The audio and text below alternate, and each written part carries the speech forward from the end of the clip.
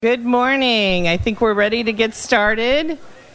The first thing we need to do this morning is listen. There. Oh, thank you.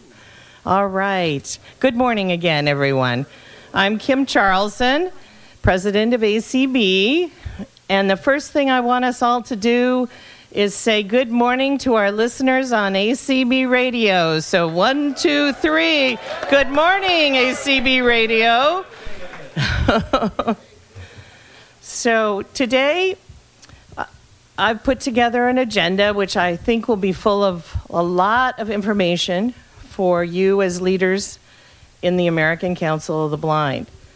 We're going to do some things that are a little different. We shake it up a little bit.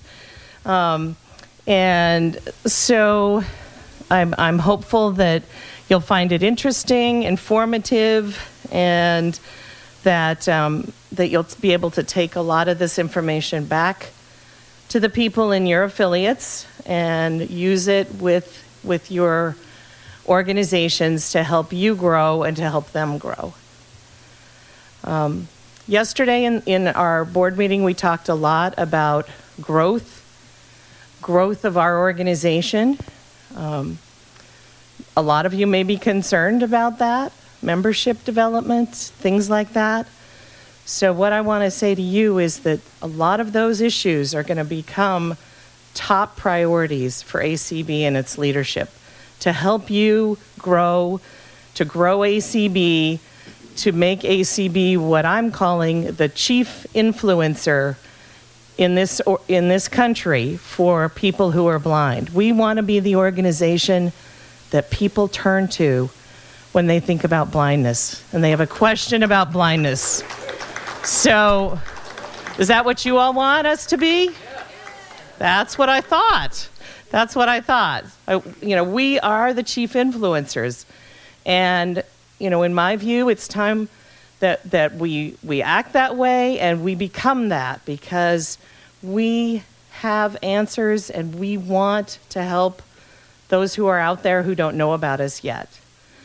So as you can imagine, we've got a lot of work ahead of us, but ACB is willing to lead the way and help our affiliates to grow, and we'll have a lot more to talk to you about further down the road about that. But we're embarking on a whole new plan for visioning, as we call it, visioning for the future. That's the corporate trend word for it.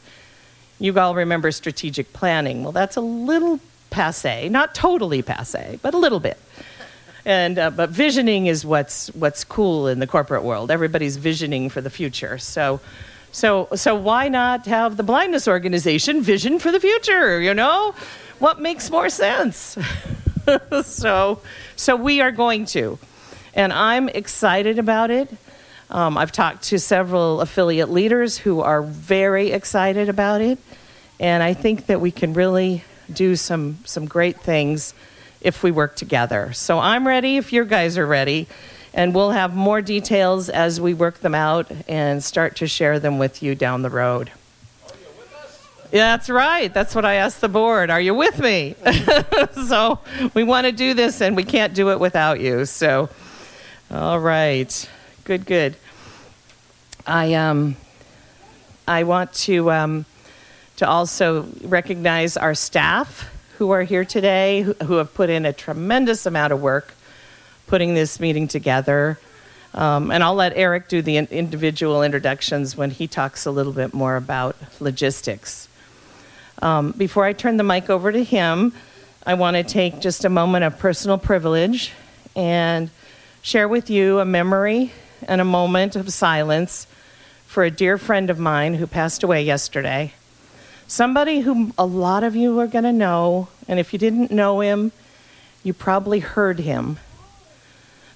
Yesterday we lost John Dashney, the very talented creative writer and storyteller, super talented man.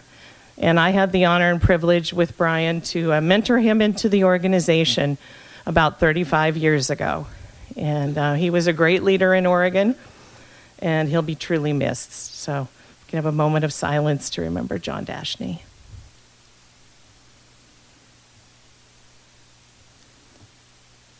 Thank you. And John will be telling stories forever in your honor. All right. I want to recognize Eric Bridges, our executive director, and he gets to talk about logistics and all those fun things that you all want to know about. So, Eric, thank you. Podium? Okay. All right.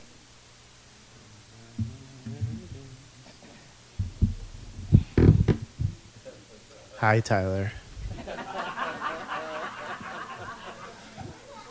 Yeah. Well, good morning. The biggest logistical thing of the day is getting a 4-year-old to do what you want the 4-year-old to do. Yeah. So, it is wonderful to be here with you all again this year. This has been a really nice 4-year run at this particular hotel, the Crowne Plaza. I am saddened to say that this hotel will be no longer after just a few more weeks. They rezoned this area, and I think it's going to be condos or something. So, for those of you that have hello? Yeah. All right. Got to get right there. Oh, wow. Okay. So, for those of you that have enjoyed this experience, as staff, working with this hotel has been tremendous. A big thank you to those that staff that have remained after finding out the fate of this particular property. There has been not a lot of turnover at this hotel, which leads one to believe that it's been under pretty good management. So if you get a chance to say thank you to folks, that would be great. And we'll be on the hunt for a new property next year, which we were going to be anyway, because it was the end of our 3-year deal. So, logistics. Oh, this is fun. Men's rooms, ladies' rooms. Get excited, everybody. They're across the hall. Literally, they are across the hall. The ladies' room is just off the tile to the right of the tile, and the men's room is on the tile. Don't go on the tile, go in the men's room.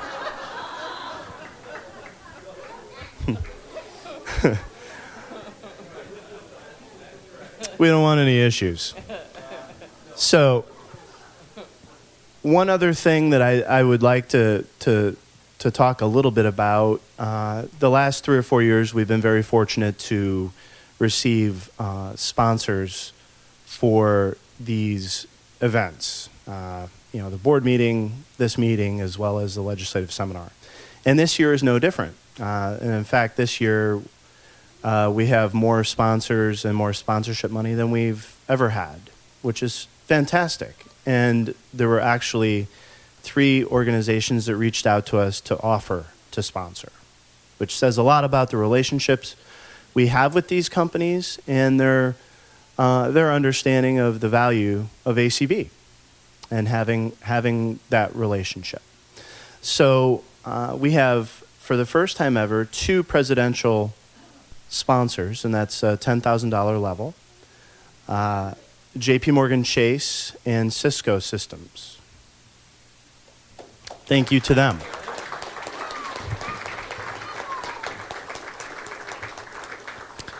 Cisco will have a representative here tomorrow. His name's Jim Brazier. He'll be doing the sponsorship presentation. And quite literally, Jim Brazier is the one that brought accessibility to the Cisco VoIP phones.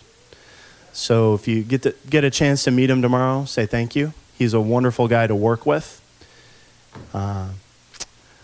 The next level is the congressional level, which is 2,500 to 5,000. And Vispero has sponsored again this year. Thank you very much to them.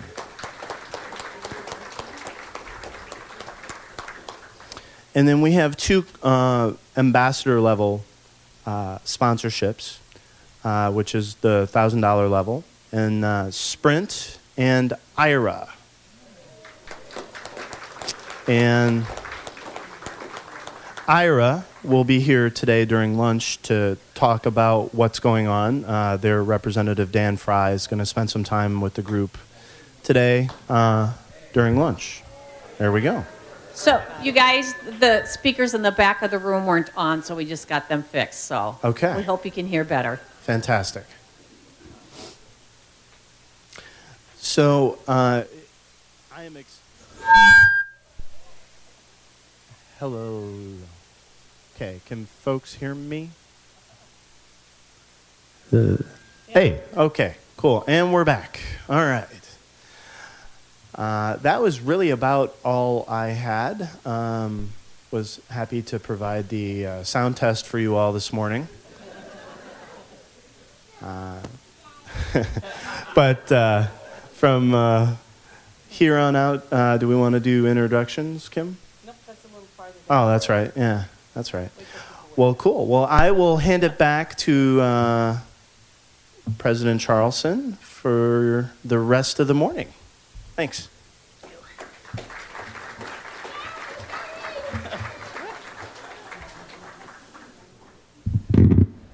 Thank you, Eric.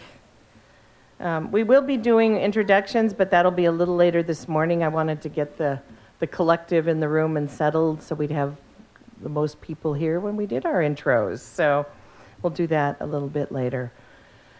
So we're going to roll into our program, and our first presenter is somebody that I think you've all had an opportunity to work with. She's dynamic. She's a ball of energy. She does so many different things for ACB, and what she's here to talk to us about today is our website and working with affiliates on their website presence and how to strengthen their websites, Twitter, Facebook, all that kind of social media stuff that some of us are thinking about but not sure what direction to turn to get some help. Well, Kelly's going to talk about all that. So Kelly Gask, welcome.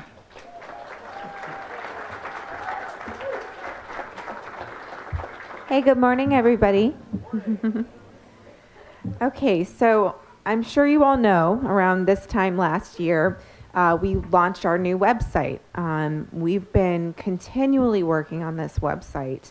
Larry Turnbull, Nancy Marks Becker, and myself, we meet weekly with the Louisville Web Group to discuss the website, different issues that arise, different things like, with Drupal that we need to work on.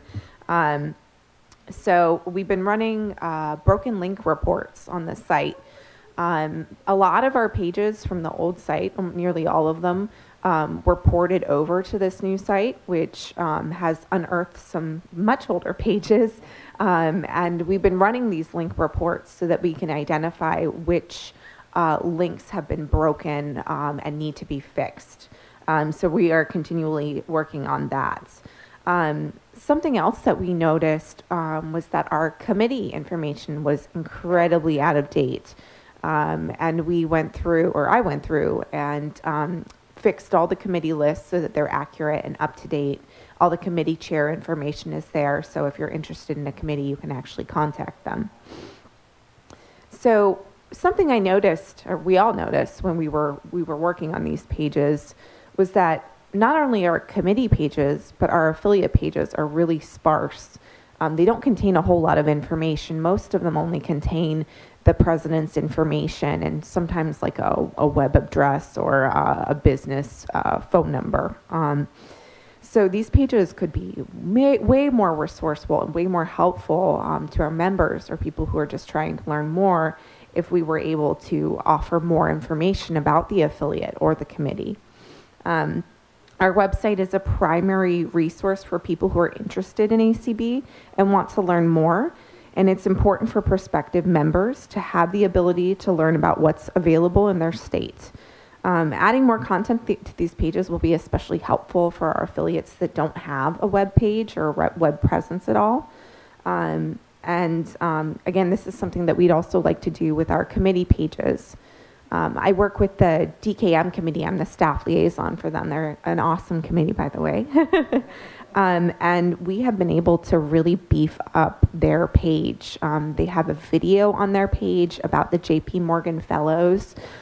They have a statement that explains what the purpose of the committee is. They, of course, have the chair and the committee member information, but we also have testimonials from first-timers and from leadership fellow winners. And it adds a lot more worth to the page because there's so much more information in there that people can access. So, we want to ensure that our website is the best resource that can be, and adding more information that is pertinent to your affiliate or committee will help our site be a better resource for everyone. So the type of info that we're looking for as far as the affiliate pages go are obviously, the president information, so name, address, phone number, and email. We also would be looking for any website, if you guys have a website URL, or if you have any social media pages. That's something we would love to link to, because people could, if they're interested or they're already a member, maybe they don't even know that a Facebook page exists, they want to join. Also, we wanted to add information, and we do have this on some pages, but not many. If people have an office available, what their office phone number is, office address, if there's a specific email, it's like a general email for information. Also, any local chapters that our affiliates have. I think that's really important for people who are interested in joining somewhere close to them in their community to see what's really out there and what's available. And then also something like a mission statement or a few sentences to explain your purpose, what you're all about. That can really add value to your page. And then again, visual media, logo, photos, videos. We can use them all on your page. So if you have any of those, please send them. I'm going to be doing a request to all the affiliate presidents to send me some more information. So if you do have the opportunity and you're listening right now, please, send us some more info so we can make your page really substantial and make sure that we represent you the best that we can, because we do have that space on our site. And again, same thing with committees too. We can put photos from convention, any materials that you think are pertinent. You can send those over, and we will be looking for this. There are many ways that we can. I was working with the Oklahoma Council of the Blind to create a new logo for them. It's a clear idea of what they wanted to do with their logo, so put the logo together. It was really fun because, there was, such a strong interest in the logo and making it successful, and they really knew what they wanted. So after I put the logo together, I sent them multiple file types. So, different situations, we use different file type, also different colors, their full color and everything. And we even chose them a Pantone, which is a color that you can match with when you're going to the printer. So Sandy Evans from OCB actually sent me their new business card a few months ago using the logo, and it was really cool to see it in person and in use and everything. So if that's something that you guys are interested in, if your affiliate desperately needs a new logo, please contact me. I have a very busy schedule, so you'll have to kind of schedule. I'd be more than happy to help. It's like a little art project for me, so it's kind of fun. So just feel free to contact me. I'd be more than happy to help you. Another way that we can help you guys is through your Facebook pages. I know Katie Frederick and I worked with Florida Council of the Blind to kind of just start their Facebook page. They really wanted to do it themselves, but they wanted to know kind of best practices, what kind of information they should use, what they should put where. And so we had a call with them to kind of talk about that. That's something we can do with any affiliate. You know, if you are interested in starting a Facebook page and you don't know how, or you just want to know if your header image looks correctly in the on the page, or your profile image is displaying correctly, that's something that we can help with for sure. I can also help you crop existing photos, like you know, your profile picture or your header image, so that you can use it for your Facebook page. So please let me know if anybody needs any help. You can also contact Katie. Katie puts really valuable input when we meet to talk about these things. And I don't use a screen reader, so Katie is extra valuable because she can help me with some of the accessibility issues that some people encounter when they use Facebook and Twitter. Other than that, I'm going to be sending out our new logo in multiple formats to all our affiliate presidents. So if you use our old logo on your website or on your Facebook page, you'll have that file available so that you can start using our new look, because I personally kind of like our logo. Last thing I'm going to talk about is our social media pages. We've been doing really well. I love handling our social media. It's lots of fun. This time last year on Facebook, we had 3,327 likes. Currently, we have 4,044 likes. So we're finally over 4,000, which is awesome. And that's a 21% increase. And then on Twitter, we had 2,218 followers this time last year. And currently we have 2,619, which is an 18% increase in followers. Followers. I did want to ask if anybody had any questions, especially about the affiliate pages or the committee pages. Raise your hand. Nancy's coming. This is Karen Campbell. For the committee pages, what are you looking for exactly? You know, you can provide a photo of your committee members, a statement about what your committee does. It's something that a lot of our pages are lacking. So, you know, you can't even tell like what the committee really does, you know, what the purpose of it. So photos, you know, any other materials that you think would enhance users' understanding of what you do as a committee. Hello, Lynn Hill, Friends in Art. Kelly, can you help with the page if we've already got a page? Can you link to that page? We need, you know, some work on it, but we already have established a page. Yeah. Oh, yeah. If you guys give us your web address, if we don't already have it on there, we will definitely put it on the page for sure. This is Judy Wilkinson, California. Kelly, is there a way that, do we have some kind of agreement or that we can actually work with the Louisville group for our pages? Some kind of discounted price for affiliates? No, not currently. I couldn't. Yeah, we can work with you, but if it's something, yeah, that's something that we're not currently doing. Okay.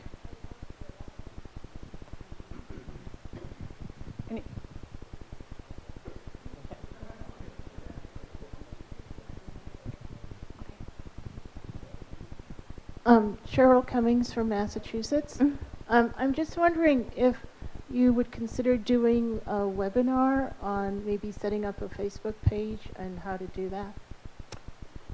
Yeah, that is definitely something that we could consider for sure. I know last year we did like a workshop at convention, Katie Frederick and I.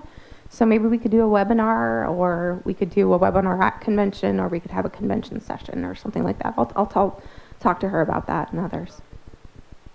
What about main menu? That's what he said. Put it on main menu. Okay, yeah, put it on main menu. All right, do we have any other questions? Ariel. Yeah. Hi, this is Maria Kristich in Albany, New York. Would you suggest, if an affiliate does have a web presence, would you suggest that they also, say, perhaps duplicate some of their about content on that ACB affiliate page just to make it more of a one-stop shop? Or is the assumption, you know, if someone sees a link to a website that that's sufficient and they're going to, you know, hopefully click on that and see the full experience? I think it would still be nice to add some information. We can have your your URL in there, so obviously people will be encouraged to visit your website, but I think it would be good to have, a little bit more about the organization, any photos, because it really enhances using our site as a resource. This is Lisa from San Lorenzo, California. It might be a far-off project, but it would be neat if you could type in your zip code or allow the website to view your location and find a chapter in your general area, like you do for a lot of things on a lot of different websites. Yes, that would be cool. I don't know when we would be able to do that because you have to. Yeah, but we will put it on our wish list.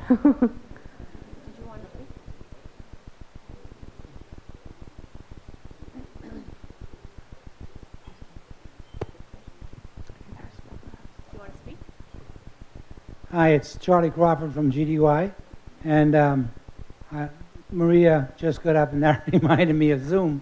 I've recently been starting to deal with Zoom, that platform for teleconferencing and all that, and it's pretty exciting stuff and very accessible. I'm just wondering if ACB is involved with that and in what way.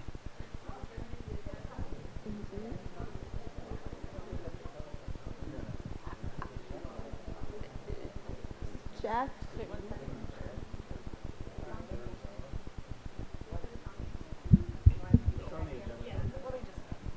Okay, thank you. This is Kim. And Charlie, you're absolutely right. It is a super dynamic tool.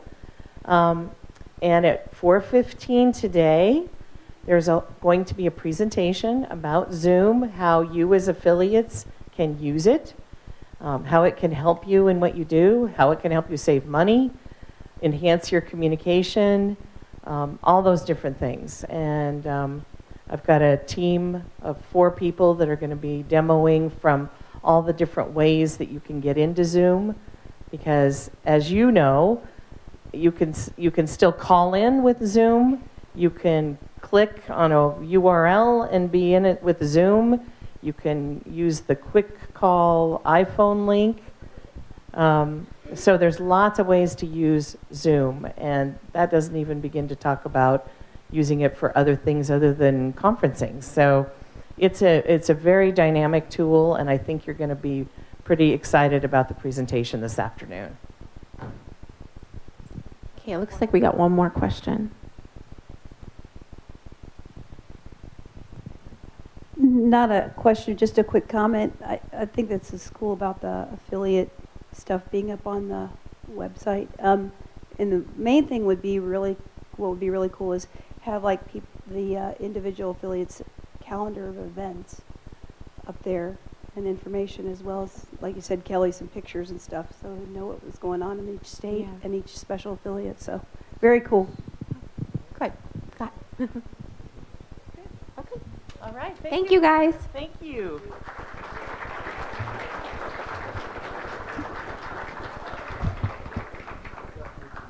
Yeah. As you can tell, there's so many things we can do with the acb.org website and with all of your affiliate websites, linking together by providing information and resources, making it a one-stop to give people the information they're looking for.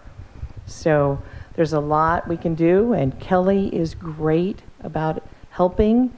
So if you have any questions, talk to the Oklahoma people, talk to the Florida people.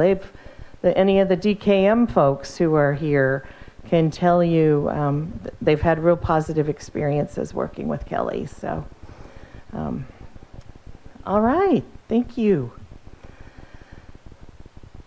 Our next presentation is about something that's very important to ACB.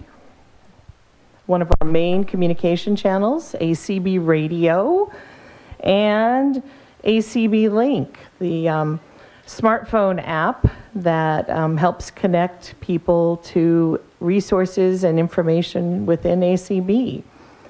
So I've asked Jeff Bishop, who is on the ACB Board of Directors and incredibly involved as the director of, well, I call him the director of ACB Radio, what his title is, but he's the chair of the ACB Radio Management Committee. He works with Larry Turnbull, our contractor for ACB Radio, and Jeff is just always there behind the scenes. He's covering this meeting and tomorrow's meeting at the ACB Radio table.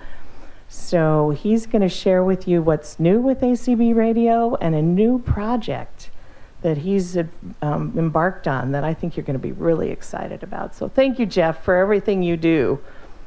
Thanks, Kim. Good morning, everybody.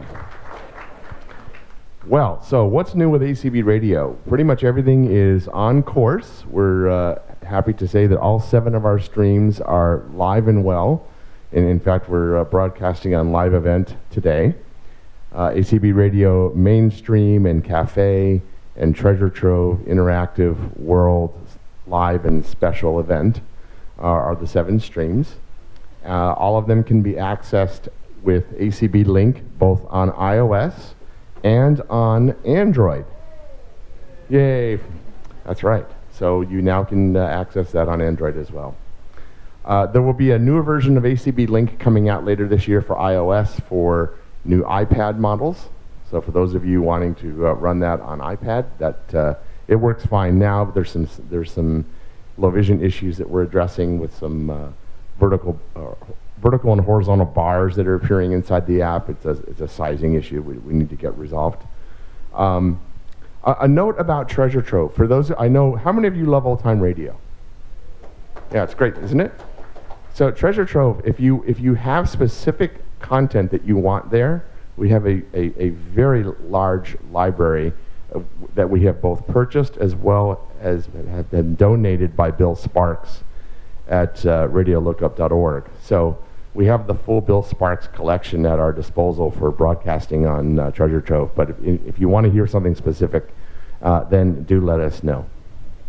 So you can hear us on the iPhone, you can hear us on Android, and you can hear us on your computer. But where else would you like to hear us? Alexa. Yeah. Well, ACB Link is coming to Alexa. Okay.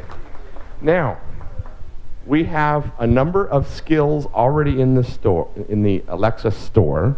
So when you get home, you can activate these. I have my iPhone here, and I'll show you 1 or 2 of them. And we'll put up an announcement out on Announce and on Leadership for those of you who want to have more information, and I'll get that done when I get home. ACB Link itself, as a skill, is going to take a little more time to develop. Initially, it will play our streams, but it really is meant to be used as a communication vehicle for ACB. What does that mean for you as leaders in this organization? It means that if you want something that skill to do for you and your affiliate, then you're going to need to let us know. Because really, it's all about what can I ask and what can you tell me, right? And there's really no limit as to what the skill can provide to people.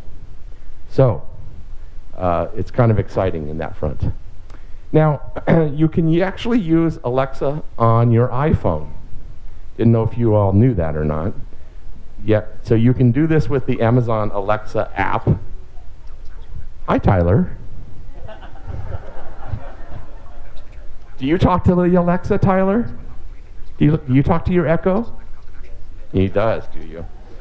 All right, so I know that many of you have had difficulties accessing ACB Radio on the Echo, right? You can't, God knows you got to know exactly what to say to the silly thing for it to come up, and it's a little challenging. So we made it we're going to make it really, really simple. The ACB Link skill itself will have a little more complexity to it, but we wanted to provide a way for you to do this really simple with some basic skills that are out there now. So I'm on the Ask Alexa tab here in this app. I'm going to double tap on it. Here's what I'm going to say. Open ACB Radio Mainstream. Welcome back to ACB Radio's Mainstream channel.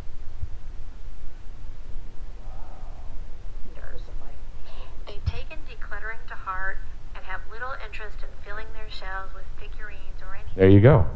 So you can do this right now. Okay. Hold on. Stop. You could do this now with Mainstream. So you can say Open ACB Radio Mainstream. You can say Open ACB Radio Treasures, as in treasures, not treasure trove, because you can't use 4 words. So there's a little bit of limitation there. So it's ACB Radio Treasures and ACB Radio Cafe, as well as ACB Radio Live. We're not going to show live because we're broadcasting there, and God knows that would create a problem. But we're going to bring the other 3 streams to you. Apparently, Amazon doesn't like broadcasting ACB Radio Interactive, and it's kind of funny because the same artists are also some of the same artists are played on Cafe, so I don't understand. We have to prove we have licenses to be able to stream that content. So we have to fix that, and we'll do that next week. So we'll let you know when all 7 of these are live as we work through this process with Amazon, and we'll give you further updates. We hope to have ACB Link on Amazon Echo and Alexa by convention. Okay?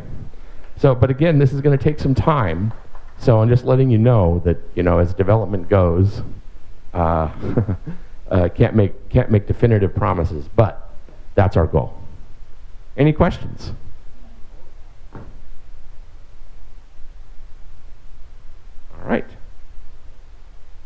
Kim, it's all yours. Oh, I think there's questions. Oh, there are questions? Okay. Maybe. Yeah.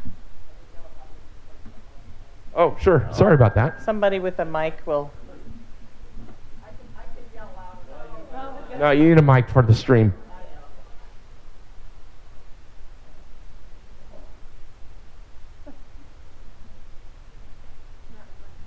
Oh, I was looking for it. Okay.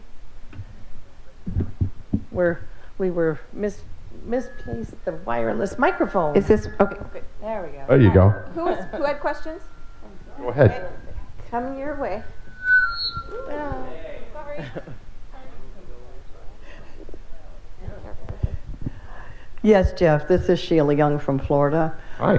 I cannot get my Victor to connect to the Crown Plaza Wireless to listen to ACB radio. Okay. That's probably due to... it's probably due to the authentication at the hotel, and I'm not sure that there's a solution to that. Do you have a smartphone? Yeah. Okay.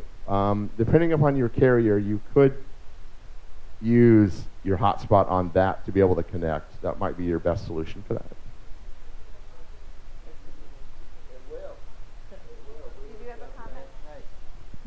Okay. Any other questions? Yes, last night we got our Victor to go right to it. We didn't have any problem at all. So Sheila, talk to the Victor Reader ACB Support Group Network, which is out there, and get your Victor stream at break, and maybe somebody can help you get connected. Come to the ACB radio table. We'll have you help you. I think there's a lot of support. I connected with the wireless here at the hotel with my Victor stream, and it worked just fine. Okay, so good. you just have to pick the right, choice. The list was a little long, but I think it's just Crown Plaza, so, and it's open and all that stuff. I don't have my stream with me, so. Yeah. All right, any other questions? So Jeff. Yes.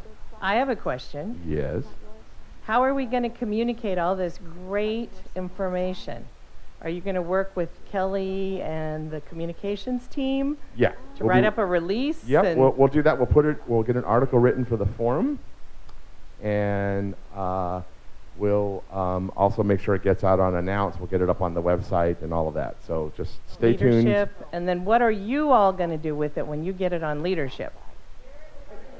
That's what I wanted to hear. Absolutely. Yay! Yep, absolutely. Share it. Make sure it funnels down to people that have really been asking us for the Alexa features to connect with ACB. And again, be thinking about what you would want the skill to be able to tell people about your affiliate.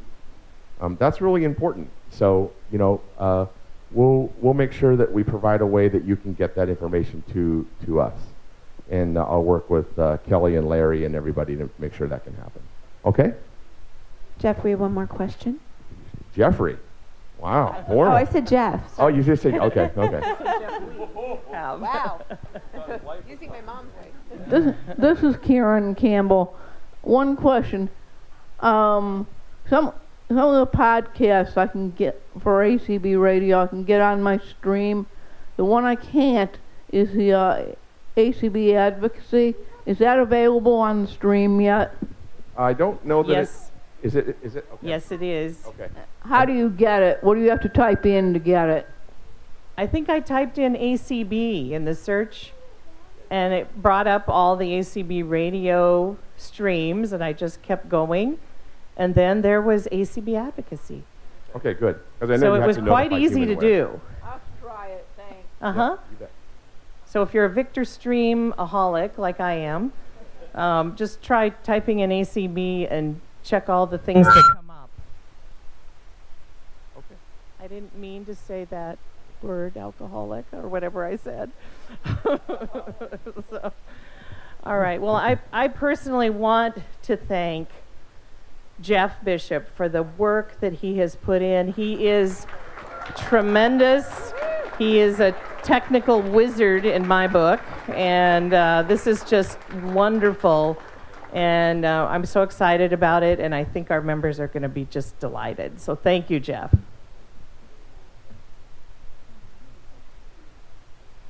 I would like the BOP folks to, boogie their way up here.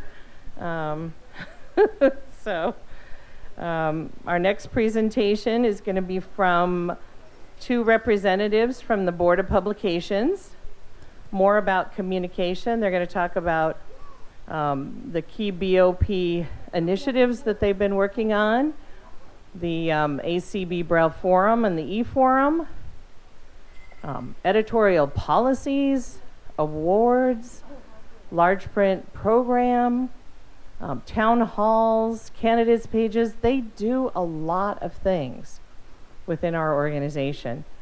And thank goodness they do, because these are really important things for us, for our affiliates, for our membership. So I'm going to recognize Deb Cook-Lewis from Clarkston. I put Clarksville. I told you. I am so fixated on take the last train to Clarksville and you'll meet me at the station. So I literally put that in the program that she lives in Clarkston, Washington. So Deb, I'm sorry. I'll get it right one of these days. And Mr. Paul Edwards. Thank you. And that was my memorial to Yeah, and the laugh of the whole thing is that they've stopped the trains to Clarkston, so there isn't even going to be a last train. I thank you all, and it's great to be here with you today. I want to just start out by thanking the people who help us behind the scenes so much. Certainly, Sharon Lovering is our right-hand person. And we couldn't do any of what we do without Sharon. We really also couldn't do anything we do without Eric and Kim's support, because they both just really make a difference for the Board of Publications and all of our behind the scenes people, our members and our ex officio members. We're going to talk about a few things, and Paul's going to start out by talking about our new themed issues of the ACB eForum, and he gets to talk about a really fun thing, and then he also gets to talk about the editorial policy. So, Paul, I'm going to let you give a couple of words here for those, and I'm going to back up. Perfect. Good morning. So, how many people have noticed the themed issues of the Braille Forum? So, do we like them? Well, just for fun, do we not like them? That's good. Now I won't have to punish you. We think they're really exciting, and they represent a way for us to make use of something that we should probably thank the Board of Directors and ACB for, which is they have been kind enough to increase the size of both the Braille Forum and the eForum by 15%. So thank you so much, you guys. We appreciate your recognizing the fact that ACB money spent on selling ACB to everybody is money well spent. So thank you, Kim. Thank you, Budget. Thank you, David. So our themed issues we think are really exciting because they give us an opportunity to focus on specific issues. Coming up in April, we have an issue that will deal with medical issues. The deadline is almost there. In fact, it's the 28th. So if you have an article that you'd like to submit with regard to a medical issue, do it now. But we will be publishing on Leadership and in other places what our next themed issues are, and we encourage all of you to write for us for our themed issues. We also encourage you to let us know what themes you think we ought to consider. What are the important issues that you want to know more about? Let us know, and we will take your suggestions very seriously. We're excited about the opportunity that we have to give ACB what they want out of the Braille Forum. And I think we've made a huge step forward in going in the direction of themed issues. We're also going to be using our Braille Forum issues to do mini themes, so that even though they're not going to be full themed issues, we're going to try to choose topics that would allow themselves to have a few articles and still try to do mini themes in our hard copy issues. So we're excited about that. And now, I get to talk about the editorial policy manual. The editorial policy manual is something that we try to update on a pretty regular basis, but this time we are not updating it, we are overhauling it. For the last several years, what we have tended to do in the Board of Publications is to kind of see what needed to change, make the changes, and leave the skeleton and the anatomy of the policy manual essentially the same. We are not doing that this year. We've held a lot of meetings of a special committee, which I'm happy to say is ably chaired by Deb, who is behind me. And she and I are, I guess, the two primary forces behind the editorial policy manual. And we've essentially rewritten it from cover to cover and tried to bring the policy manual into line with what the realities are today, but at the same time, keep the importance of the Board of Publications clearly defined. That policy manual is currently available on our website, the old version, and the new version will be too. So if you ever want to know what is ACB's policy about large print, what is ACB's policy about the candidates forum, what is ACB's policy with regard to why do we have a Board of Publications anyway? All of the answers to those questions will be in the new policy manual and are in the old one. So we're excited about the work that we're doing with that. And to talk about some of the other things we're working on, I'm going to hand you back to Miss Deborah.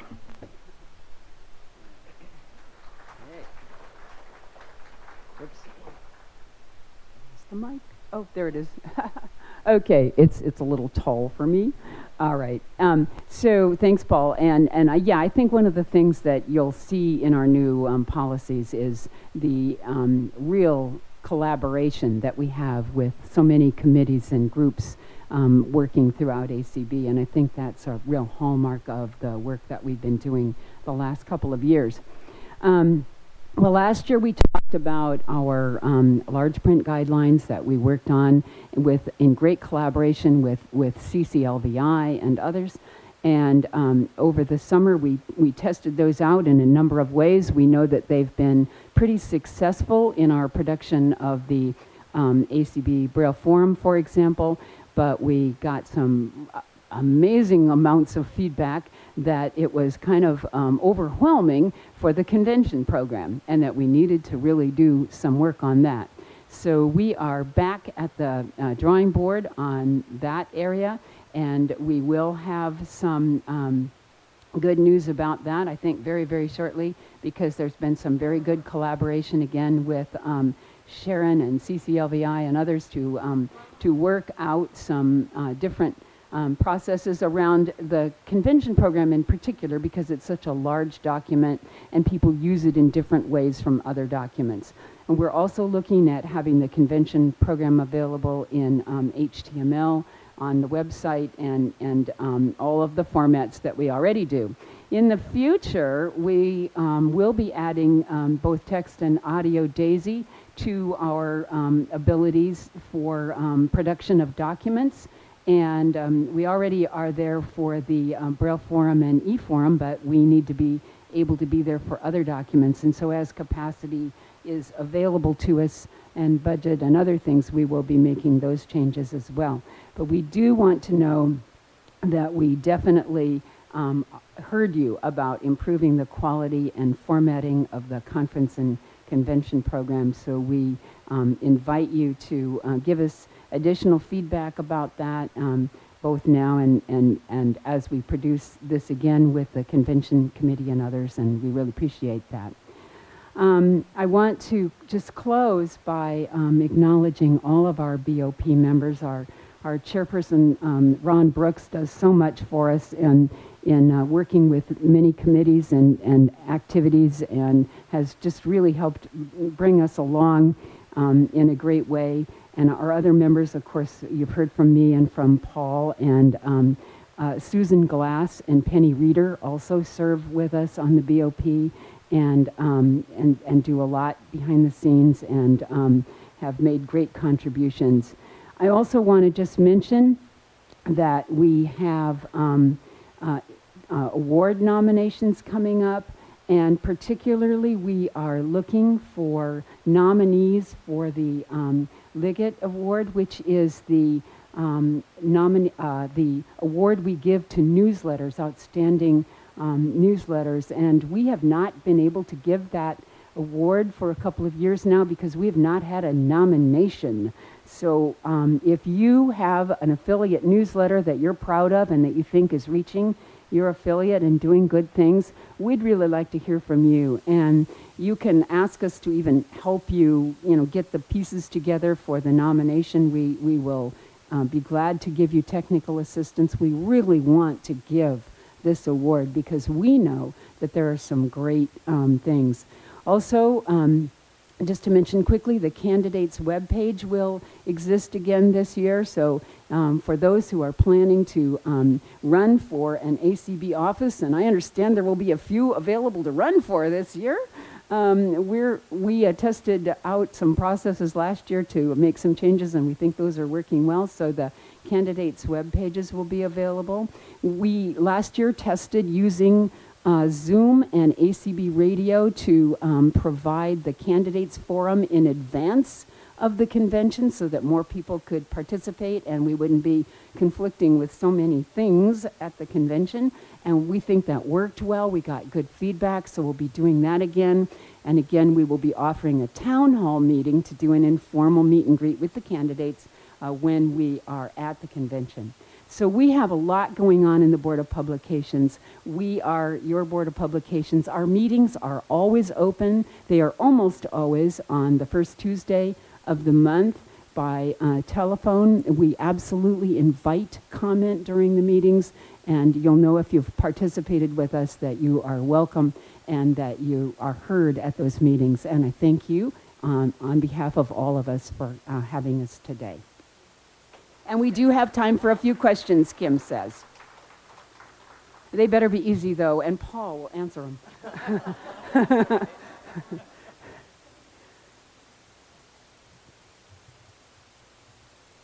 Any questions? We put them to sleep. Oh.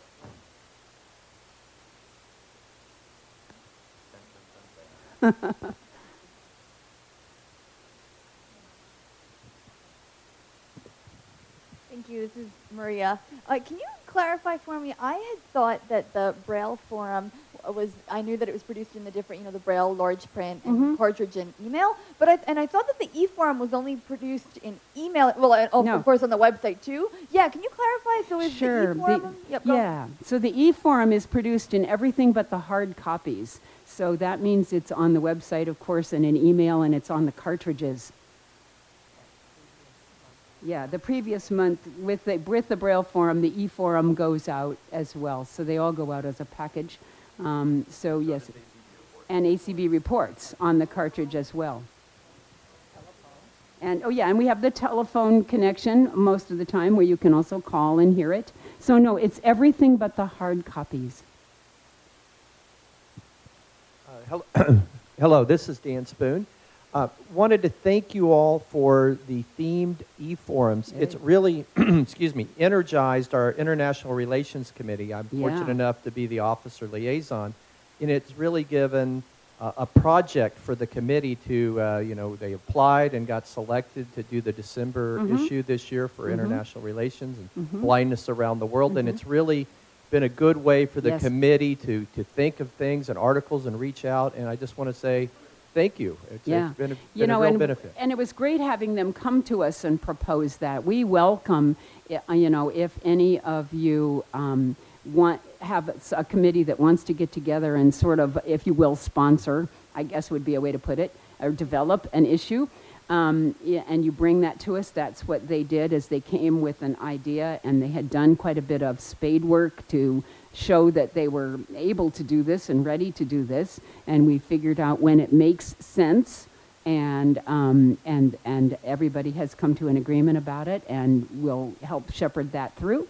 But I think it's wonderful. Yeah. Anything else? Raise your hand high, you guys, if you have a question. There's no more questions. All right. Thank you so much. I'm supposed to write an article for the next issue, and I don't remember what I said I would do. So hospitals something. What was it? Some hospitals. You were going to do what you were doing with Mass General. Oh, thank you. Okay, I'll write that down. Thank you. They had an assignment for me, and I had forgotten what it was I was supposed to do. So now they've told me. Now I know what I have to do. Okay. So thank you. All right. Lots going on with the Board of Publications. And again, I think, I think there's some room, again, Board of Publications folks. Maybe we need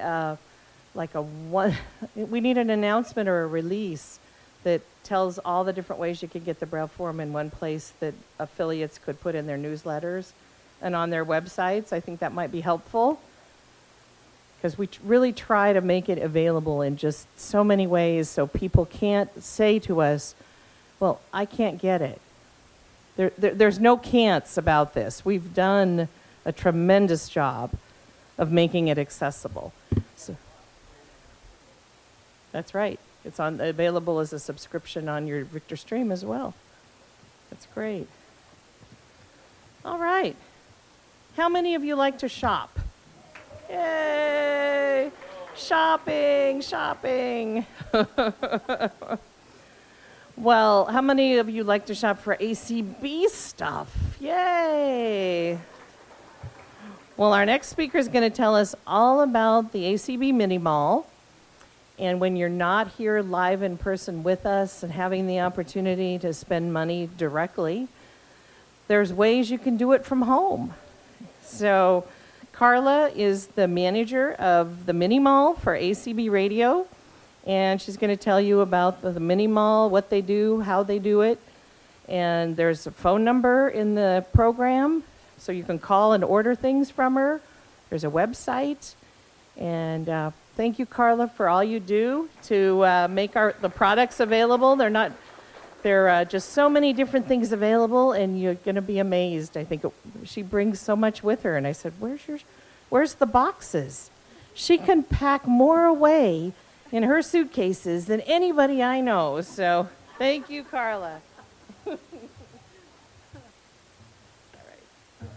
thank you. Where is the mic? There it is.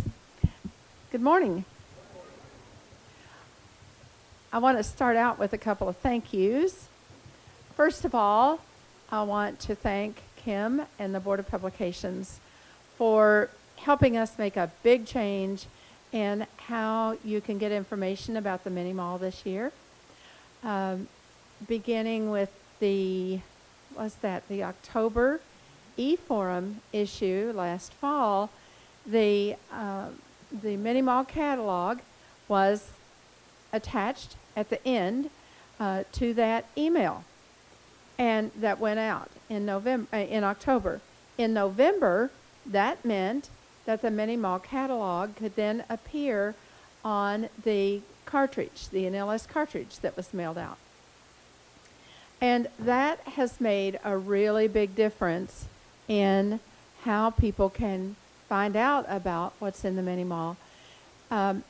It will not appear with each issue of the e-forum, but it will be 3 times a year. So it came out in October, and then we had the next one in February this month, and therefore it will be on the March cartridge. And then there will be another issue, and I think that'll be June, and on the July cartridge. So we might massage those months just a little bit. It would be great if we could get that June issue out, maybe move it so that it comes out in April and May, so it's right before the convention. But we'll just see how that goes this year, and then if we have to change the months that it's attached, we can do that. But I really appreciate Kim helping us expedite that. It made a huge difference, so thank you, Kim, and thanks BOP for helping us. The other thing that I want to, the other thank you goes out to everybody who has purchased things from the Mini Mall in 2018. We had a huge convention this last July with the purchases at the Mini Mall, but outside of the convention, we only thought that we had a good response in the past. But in December, we had the biggest month that we've ever had at the Mini Mall outside of the convention. And we did over $4,000 worth of business in the Mini Mall just around Christmas and New Year's. So you all were great shoppers at Christmas and New Year's. So thank you very much. And we hope that we can keep that excitement going. I want to talk to you just a little bit about what we have here today, and then I can take some questions if you have some about the Mini Mall. We have our table in the back. If you were here last year, you know that we were set up as you're going out the door. We were to the left of the door. Well, we're back there again, and we don't have every item that we have in our catalog with us. That would have been really difficult. And this year, thanks to Minnesota, they shipped us a nice big box of things. And then we had a couple of other things come in. So, and also thanks to the DC office for receiving those things, which made it a lot less expensive to get them into the hotel than shipping them directly. So thanks, Sharon and everybody. But we have, if you like electronics, we've got some stuff back there. We had a couple of new products at the convention last July. And one was the 4-port wall charger, the 4-port folding wall charger for your USB devices. And then we also have the quick charger, which you can, it plugs into the wall, and one thing can be plugged into it at a time, but for iPhone 8s and above, it will give you several hours charge for just a few minutes of charging. So that's a really neat little product.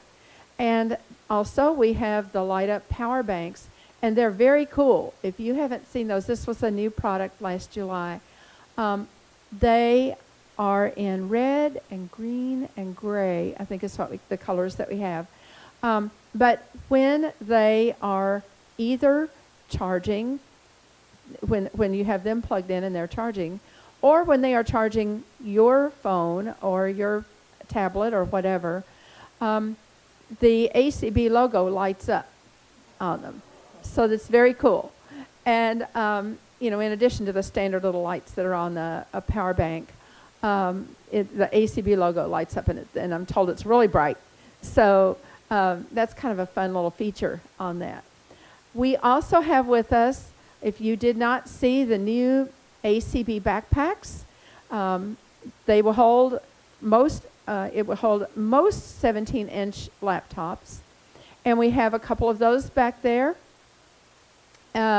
We also have the ACB zippered tote bags with the new ACB logo on them in several colors. And then we also have a new product this time. And that is it's a little silicone bracelet suitable for men or women. So you guys, you know, it's not like, oh, I can't use this.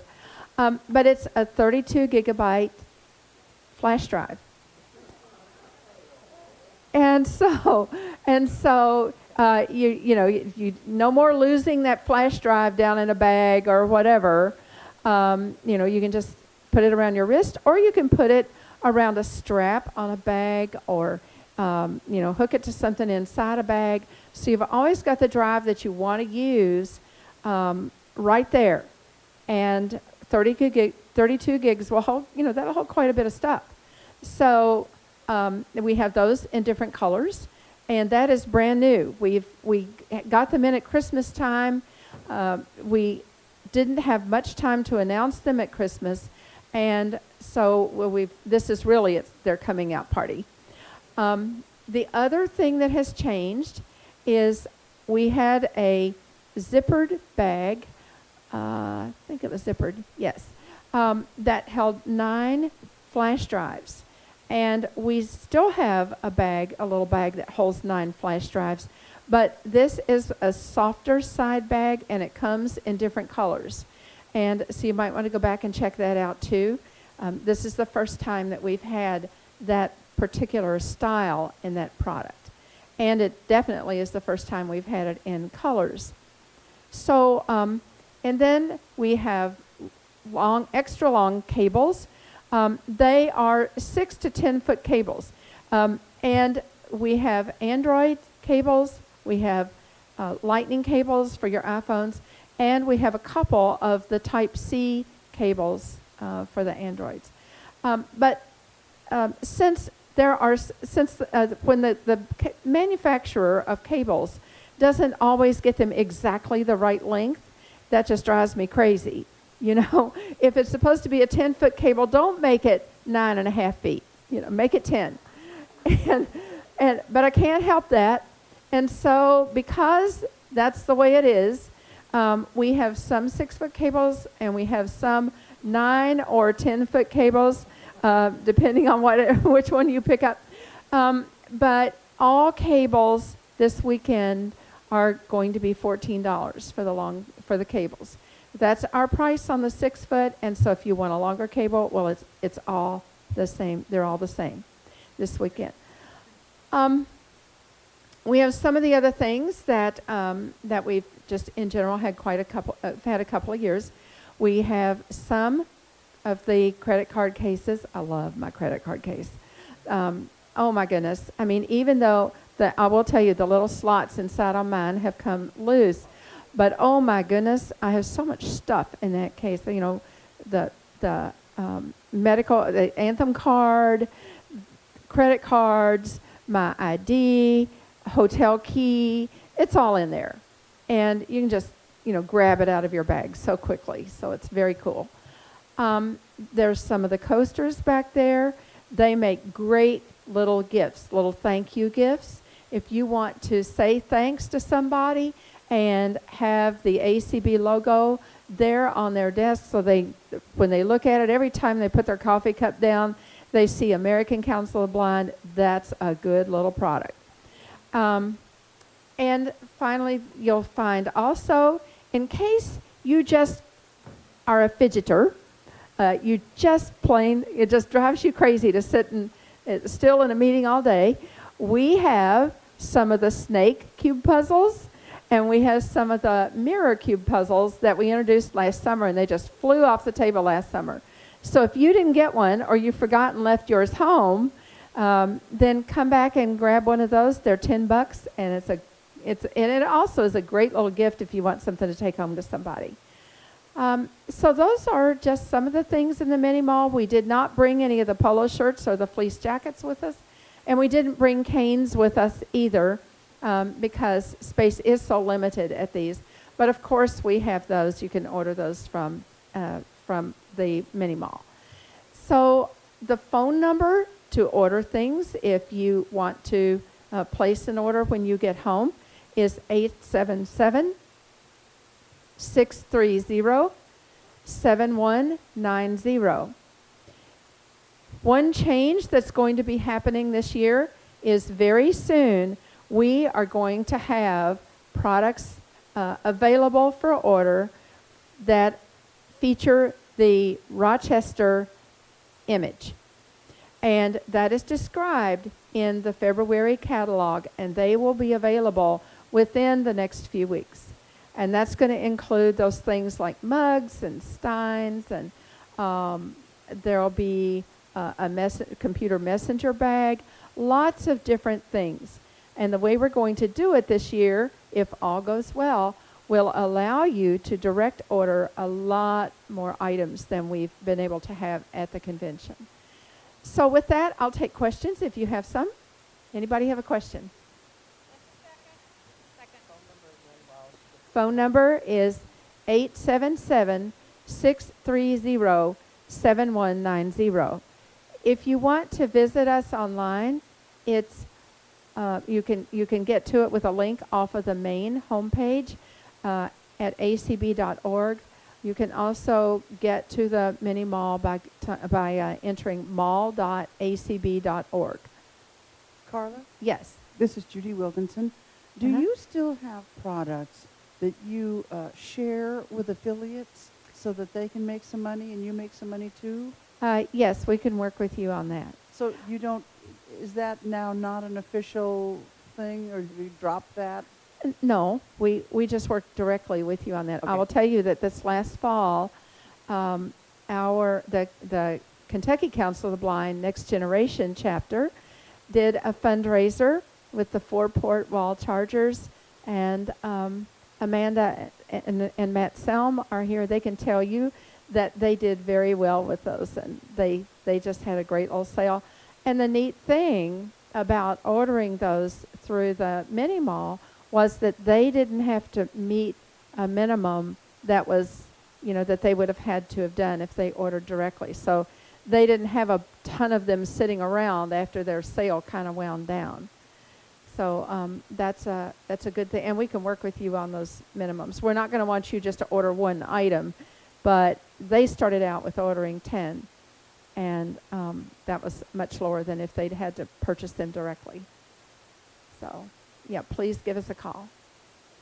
Other questions? I don't see any more, Carla. No? Okay. I want to tell you one other thing, just mention it because it was mentioned in the program. And just to kind of let you know, we're going to be talking about membership later on, but the Kentucky Council of the Blind has sponsored several Crossroads conferences in the past, and those conferences have been 2-day conferences to which we've invited people from other states and so on. We are going to have another Crossroads this year. It's only a 1-day, so I'm not sure that anyone from out of town would be interested in just coming in for 1 day. But our Crossroads conference this year is April 6th, and it is going to be, the theme of it is Remember the Member. So it's obviously about recruitment and retention. And so if you're interested in more information on that, you can contact us. Hey, Carla? Yes. Hi, this is Lynn from Friends in Art. Mm-hmm. I just was brainstorming a little bit. I was just wondering if you would be willing to work with another affiliate or an affiliate to develop maybe a product with ACB and another like ACB FIA on it to sell. Lynn, sometimes it's hard to put. We can work at it, but sometimes it's hard to put 2 images on an item. Some will allow you to imprint on both sides, and others will not. And so that becomes a little dicey. Also, there are sometimes more costs involved in putting an additional image on. But all things are possible if we work through it. So, we can give it a try. So, any other questions?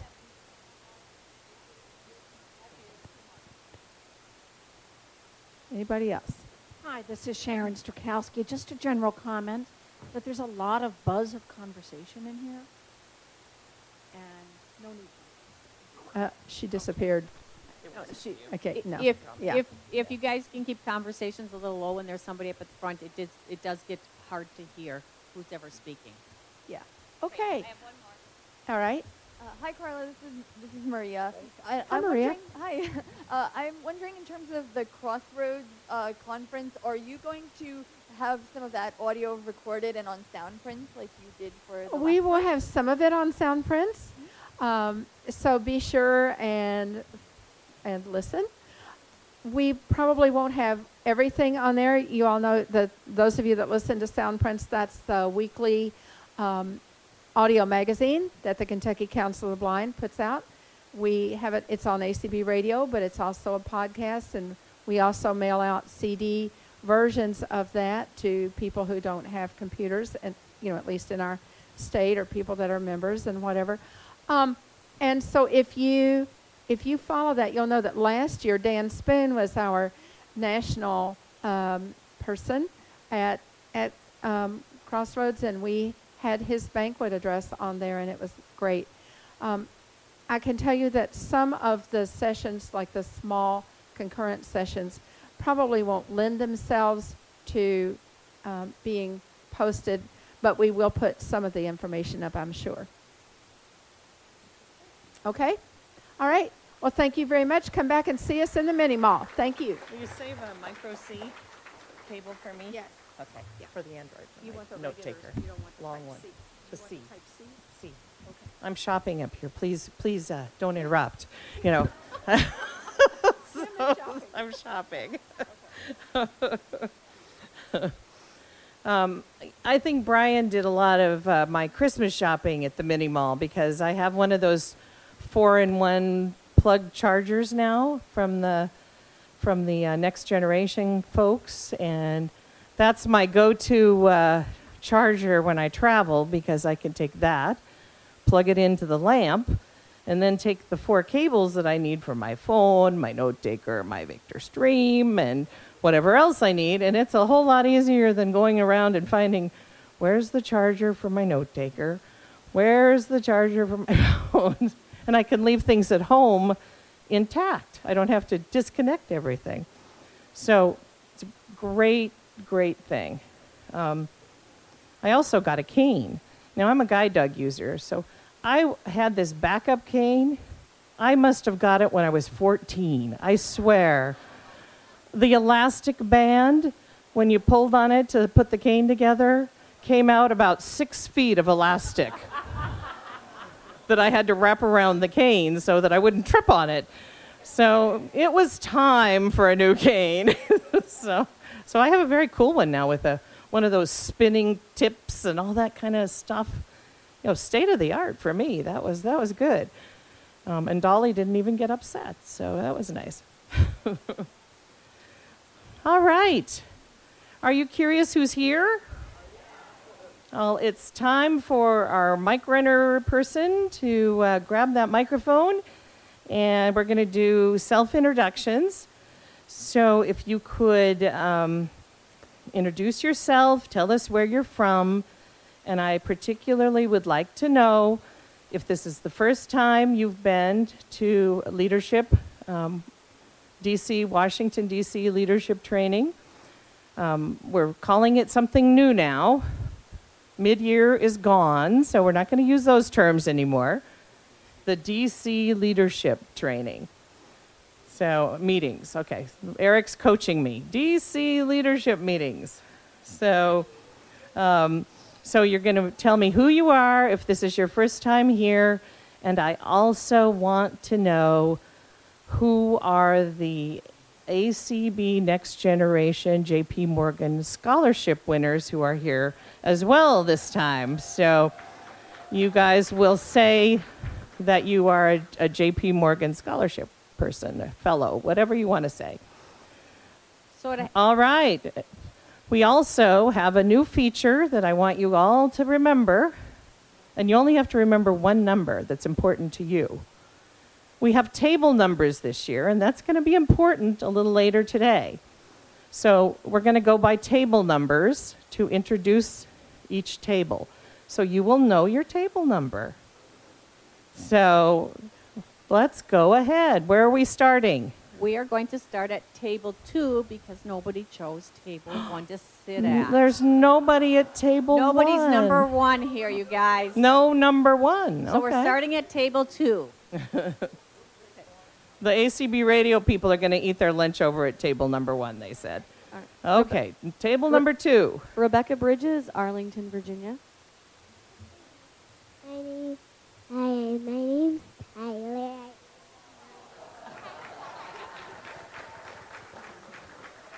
Karen Campbell, Illinois, and this is, I'm not sure what number this is, but it's not my first one, that's for sure. Good morning. This is Ray Campbell, Secretary of ACB, also a member of the Illinois Board of Directors. I bring regards from our president, Rachel Schroeder, who could not be here, but is listening, from Glen Ellen, Illinois. Good morning, Clark Rockfall. I am the new Director of Advocacy and Governmental Affairs for ACB in the National Office here in Alexandria, Virginia.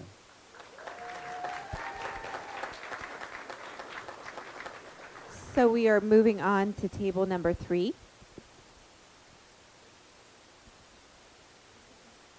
I'm Alice Richart from Brunswick, Georgia, President of the Georgia Council. It's not my first rodeo. And 1 is the loneliest number here at this table. Oh, there is somebody with?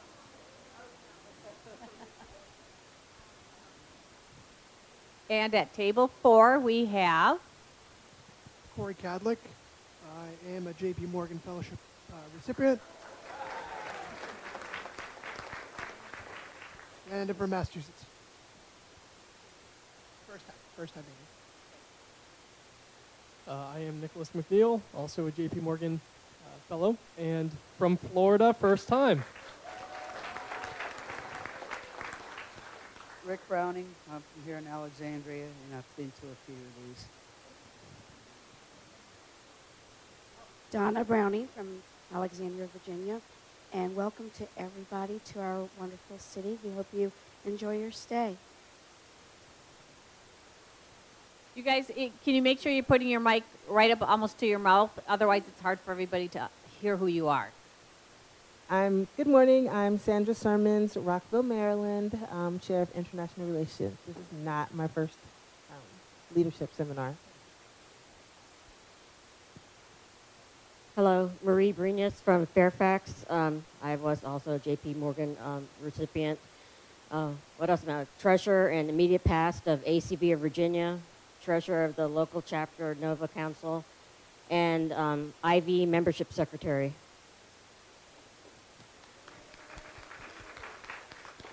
Hello, I'm Jay Dowdna from Oklahoma, here representing Vicki Golightly, the president of the Oklahoma Council of the Blind. On behalf of all of us in Oklahoma, we say greetings. Good morning. Doug Powell from Falls Church, Virginia on the ACB board. And aren't you glad that we warmed it up so you guys didn't have to trudge through snow this week? Okay, so we are moving on to table number 5. Jill Noble, President, ACB Ohio. Molly Marshnick, ACB Ohio. Alan Peterson, North Dakota Association of the Blind from North Dakota. It's a little cold out there, but warm greetings from North Dakota. I'm the Development Director for North Dakota Association for the Blind, of the Blind. Good morning. This is Zelda Gebhardt. I'm the president of the North Dakota Association of the Blind, and I'm happy to be here.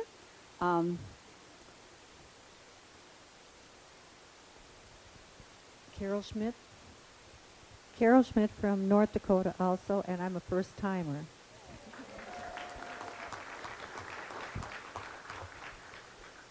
Good morning. This is Sylvia Reese from Sacramento, California.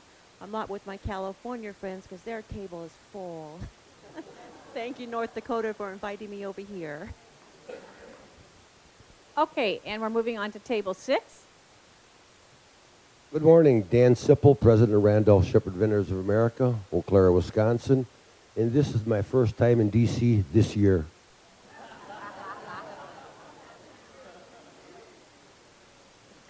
I'm Lacey Coward. I'm the Secretary for the North Carolina Council, and I'm here on behalf of Terry Lewis, our President. I'm here with my dad, Marty, and this is our first time here. My name is James Edwards. I'm here on my 4th time here. I live in a little town called Lakeside, Oregon.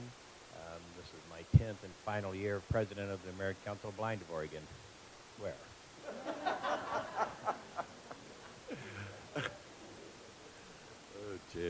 Hi, I'm Art Stevenson, Second Vice President of the state of Oregon and also the legislative chairperson for Oregon. Good morning. I'm Mary Lee Turner from Portland, Oregon, and the Metro Portland PDX chapter, and this is my first time. Okay, so we are moving on to table number 7. Good morning. This is Peggy Garrett. I am president of ACB of Texas, and I also chair the Multicultural Affairs Committee, and this is definitely not my first go-around. And I'm Michael Garrett, first vice president of ACB of Texas, and serving on several committees at ACB, and this is not my first time here.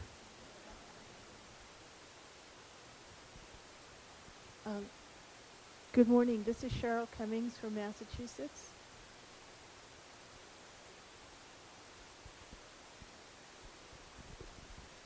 Hi, this is Min Ha from Boston, Massachusetts. I'm president of ACB Students, and I'm here as a JP Morgan Chase Fellow.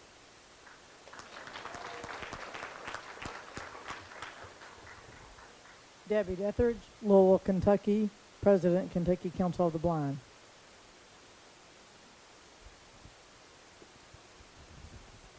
This is Adam Ruschival from Louisville, Kentucky. I'm a board member as a chapter representative on the Kentucky Council of the Blind. I'm also treasurer of ACB Lines, and I keep track of their money. I'm treasurer for ACB Families, and I'm at home with their money. And I'm treasurer for Library Users of America, and I keep their books.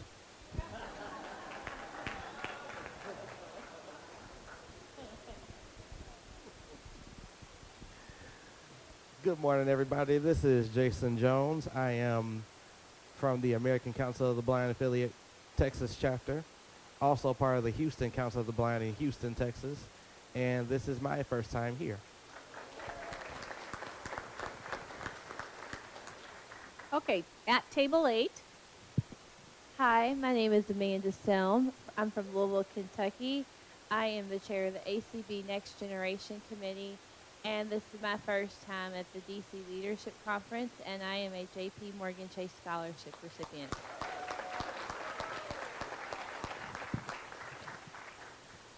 And hello, this is her better half, Matt Selm. I'm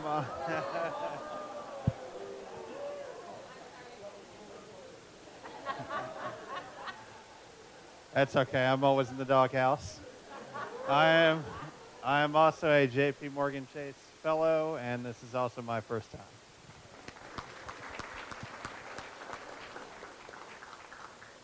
Hello, my name is Daisy Russell. I am the president of Bay State Council of the Blind Students. I'm obviously from Boston, Massachusetts, and I am honored to be a J.P. Morgan Chase scholarship winner this year.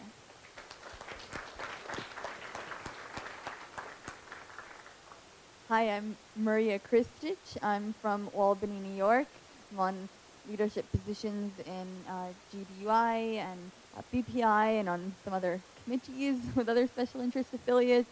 And I am also very grateful for the opportunity to be here. This is my first time, and I'm a J.P. Morgan Scholarship recipient. Hi, I'm Lisa Cush. Am I in the mic? Hi, I'm Lisa Cushman. I'm from San Lorenzo, California. This is not my first time, and I feel very honored to be a J.P. Morgan Chase Scholarship Fellow. Thank you. Hi, I'm Brooke Jostad. I'm from Fort Collins, Colorado, and this is my second legislative seminar, and I'm a J.P. Morgan Scholarship Fellow and the chair of the Employment Committee.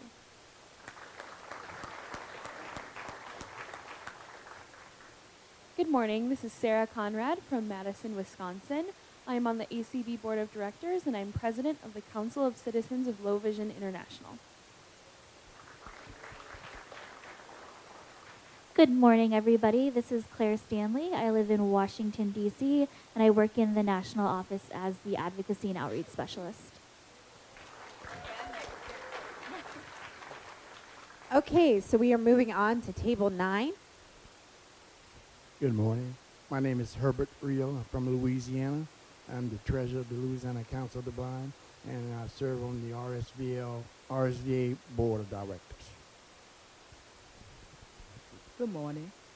My name is Angela Rito, and I'm my husband, and I'm here supporting him today, and I am a member of the Louisiana Council of the Blind. Good morning. My name is Anna Shelton. I'm from Tupelo, Mississippi. Good morning. I'm Terry Shelton, Tupelo, Mississippi, former president of the Council of the Blind, chairman of the Mississippi Randolph Shepherd Blind Vendors. Thank you. Okay, and at table 10. Hello, everybody. I'm the ACB. This is Teresa Curry, Gonzales, Louisiana. This is Pierre Curry, Gonzales, Louisiana, representing Louisiana Council of the Blind, and this is not my first time. I'm Rosemary Facilla from Muskegon, Michigan, president of the Michigan Council of the Blind and Visually Impaired, and also treasurer of our newly formed Mitten Cone chapter.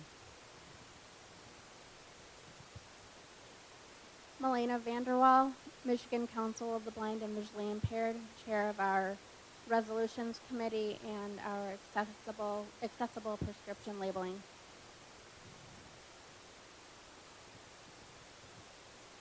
Good morning. This is Charis Austin. I'm treasurer of the Michigan Council of the Blind and Visually Impaired. Good morning. I'm John Jarzina, immediate past president of the Michigan Council of the Blind and Visually Impaired from Ray, Michigan. My name is Warren Cushman, and I have been a member of the American Council of the Blind for quite a while, and this is my very first time in D.C. Okay, and at table 11. Good morning. This is Chris Gray from St. Louis, Missouri. Definitely not my first time. About maybe 25. I have no idea, but it's great to be here and great to be at this leadership conference.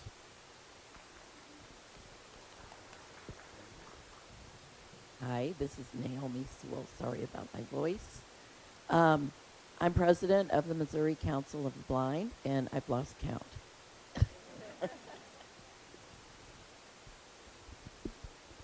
John McCann, current second vice president of the American Council of the Blind, president of Arizona, past president of BITS, jack of all trades after a fashion. It snowed in Tucson, so the world as I know it no longer exists. Global warming, they say. And I've been coming since the early 80s, so don't ask me how many times I've been here. Vicki Pran from Columbus, Ohio, and this is definitely not my first time either.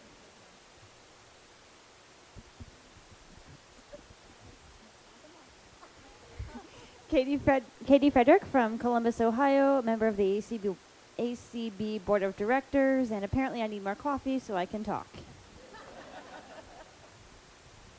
Karen Spry. Hello. Karen Spry from Fairfield, Ohio, ACBO. Good morning, Gabriel Lopez Cafati from Miami, Florida. I'm trying to remember my positions. Second Vice President of the Miami Beach Council of the Blind, President of Blind LGBT Pride International, BPI, thank goodness for acronyms, and proud member of the sizable Florida delegation.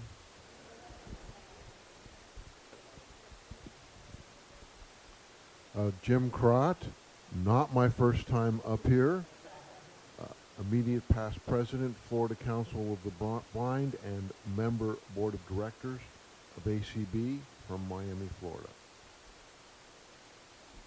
Okay, at table 12. Patty Cordell, member of FCB in Florida. Sheila Young. Sheila Young, president of the Florida Council. This is my first time.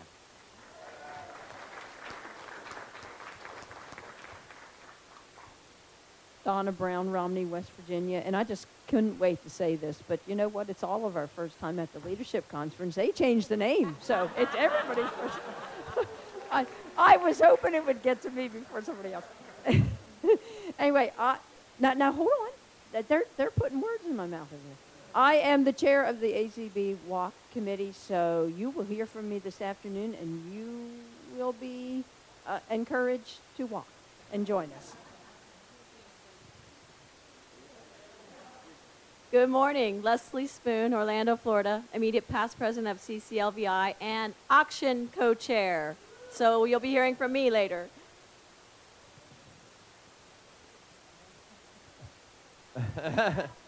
And she has chocolate. Dan Spoon, ACB first vice president from Orlando, Florida. Good morning, Dan Dillon from Hermitage, Tennessee, right outside of Nashville. I serve on the American Council of the Blind Board of Directors. Welcome. Don Korish from Indianapolis, Indiana. Good morning, Tom Tobin, ACB Director of Development from Cleveland, Ohio. Okay, we've got table 13. Good morning, Ellen Ellen Telker from Milford, Connecticut, and I'm standing in for our president. And I don't know, I started coming in the early 2000s, so it's not my first time, but I've not been coming 30 years like some of you either. So. Hi, I'm Julianne Lieberman. I'm first vice president of Pennsylvania Council of Blind. Sending best wishes from our executive team. Sue Lichtenfeld is our president, and I was so impressed last year that I came back for a second year. Good morning. This is Sam Yale, and then as the newly elected president of ACB of Virginia, I would like to welcome you to our fine Commonwealth. We're working on moving out the rain and the snow and bringing in some nice 60-degree weather for you today. So I hope you manage to get outside and enjoy the nice weather. I've been to a mid-year meeting or two in my past, but this is my first year going on the Hill, so I'm very excited. Morning, everybody. It's Charlie Crawford, and this is my 47th year in ACB. I'm here representing the Guide Dog Users Incorporated. Since Penny Reeder, our president, is not able to come this time, but this is not my first rodeo for sure. And I just want to thank everybody for, I'm really impressed with this, so good guys.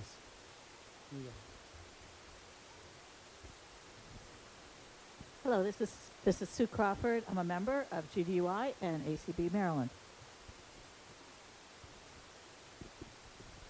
I'm Artis Bazin from California. I'm president of Independent Visually Impaired Entrepreneurs, second vice of RSVA, and a secretary of CCB California, and membership chair. And I wanted to make an announcement.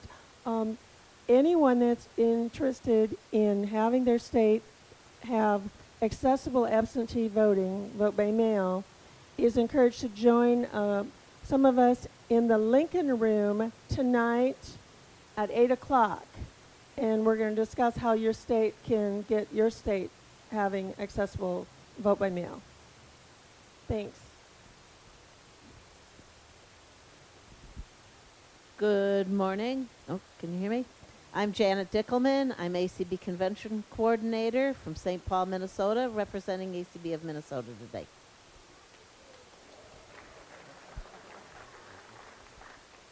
Hi, everyone. My name is Greg Lindberg. I'm from Tampa, Florida, representing the Florida Council of the Blind. I was last in D.C. in 1994 when I was 7, so I don't remember a whole lot. This is my first D.C. Leadership Conference, and I'm also a J.P. Morgan Chase Scholarship recipient. Thank you.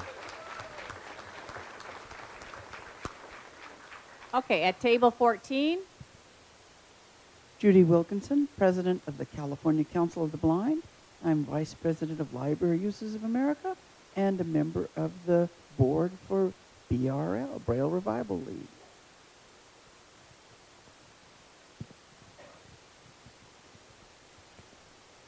Good morning. This is Cindy LeBon. I'm president of ACB Maryland. And today, this afternoon, Zelda and I will be speaking to you on DKM and leadership. So get your thoughts together. Get your state members to join in on the contest. It's not a contest. But anyways, if you have any questions, get them together. We want to hear from your members. We want you to all apply. Thank you. Sue Bowmaster, president of the NOVA chapter of Virginia.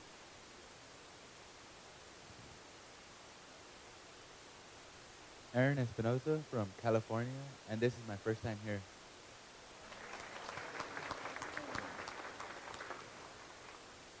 Jeff Tom, ACB Board, immediate past president, California Council of Blind, and president of Alliance on Aging and Vision Loss. And if you're not in the next generation, we want you to join AAVL.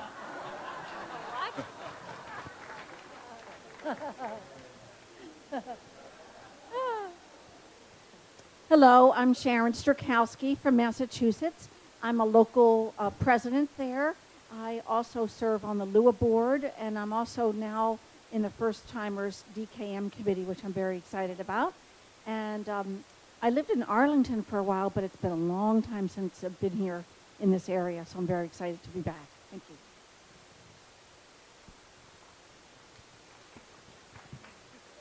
Steve Mendelson from San Leandro, California, member of the California Council of the Blind and president of the American Association of Visually Impaired Attorneys. So we are at table 15 now. Rhonda Trott from Alabama, and I am your tour coordinator for convention tours, so come see me for tours.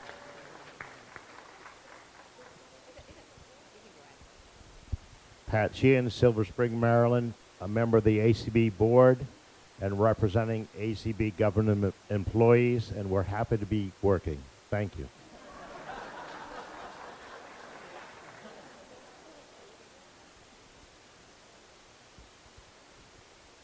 Hi, this is Paul Edwards from Miami, Florida. Gosh, this is not my first time. I'm president of the Braille Revival League, and we would like all of you to keep an eye out for the possible imminent appearance of an approved Facebook page for the Braille Revival League. So we're excited that this has happened. We've actually got it sort of up, but we're going for approval from our board on the second Monday in March, and then we will be live. So we look forward to everybody recognizing the Braille Revival League page, joining us and liking us a lot. I'm Deb Cook-Lewis. I'm from Clarkston, Washington, which is a suburb of Lewiston, Idaho, actually. I am on the Board of Publications. I'm the second vice president of Guide Dog Users Incorporated and the treasurer for Washington State Council of the Blind. I'm Denise Colley from Lacey, Washington. I am on the board of directors for ACB, first vice president for Braille Revival League, ACB Scholarship Chair, and President of the Washington Council of the Blind, and this is definitely not my first time.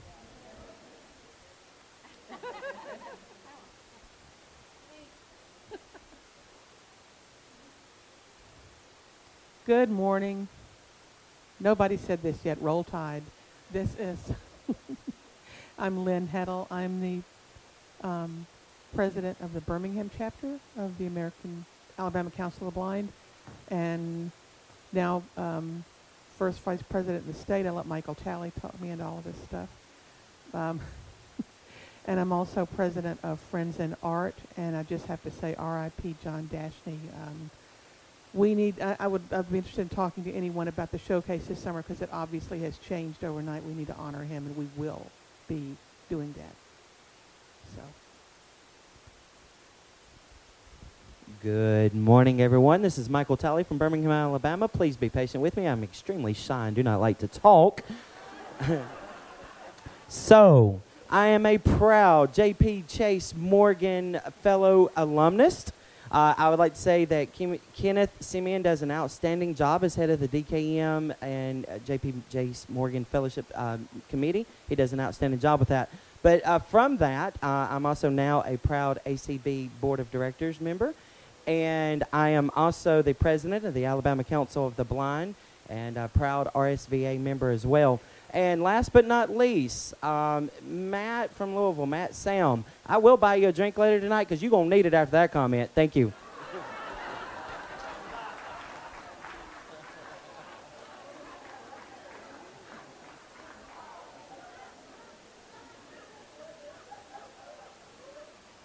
Listen.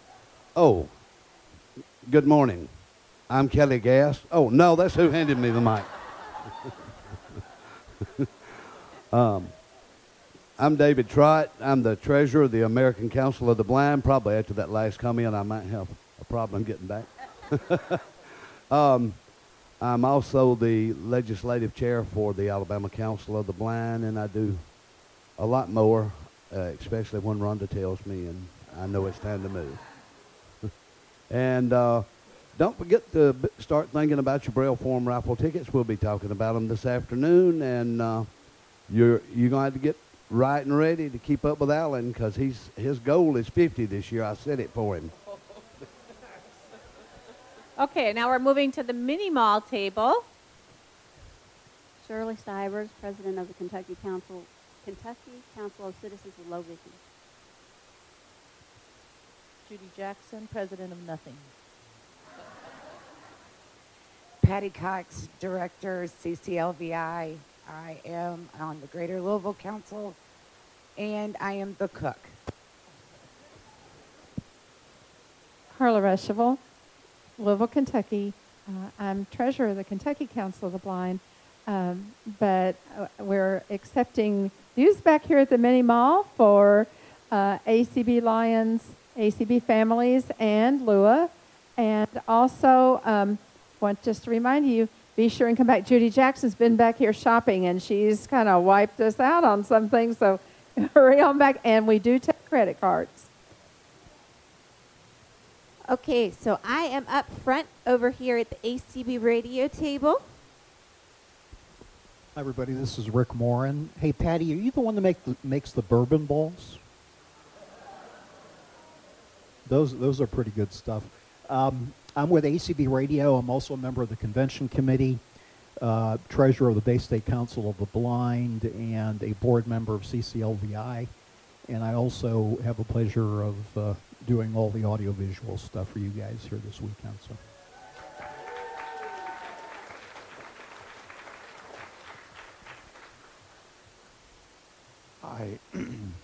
Hi there, this is Brian Charlson. I am president of the Bay State Council of the Blind. I'm so delighted about how many of us are here this weekend.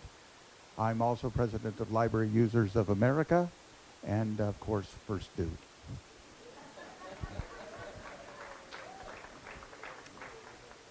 Good morning again.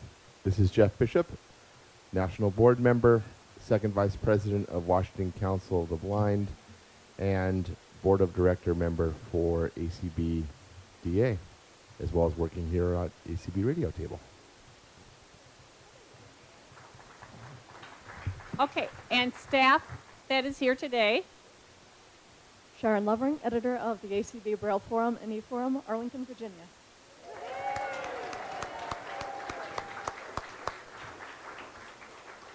Hi, I'm Jolynn Bailey Page, and I'm ACB's grant writer, and I'm also a member of the Audio Description Project Committee.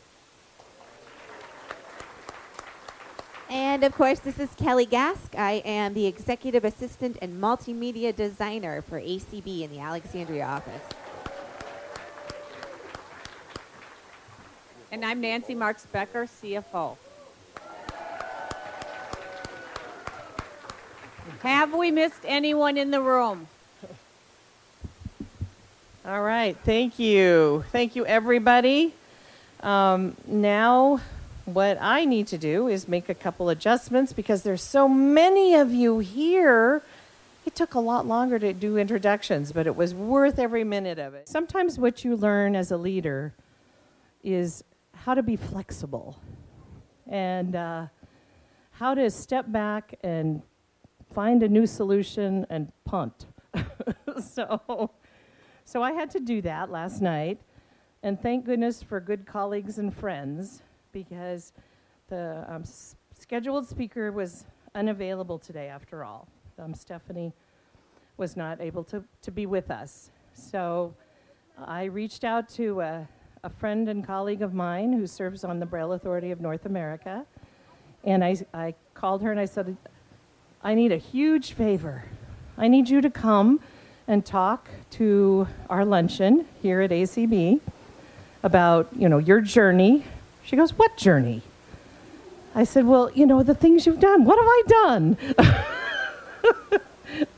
I said, you've done lots of stuff. She said, I'm a nobody. I said, you are not a nobody. You're a somebody. I just said so. So you're a somebody. She is absolutely a somebody. And it's been an honor to know her and a pleasure to know her. You're going to get to hear a little bit about the journey of Tamra Rory. Tamra is the Braille Development Officer for the National Library Service for the Blind and Physically Handicapped. She's an attorney. She's got lots of interesting backgrounds and stories, and she's just going to share a little bit about her journey, her advocacy, things she's done that I think you would all be interested in. And Tamra, I owe you one. Thank you so much.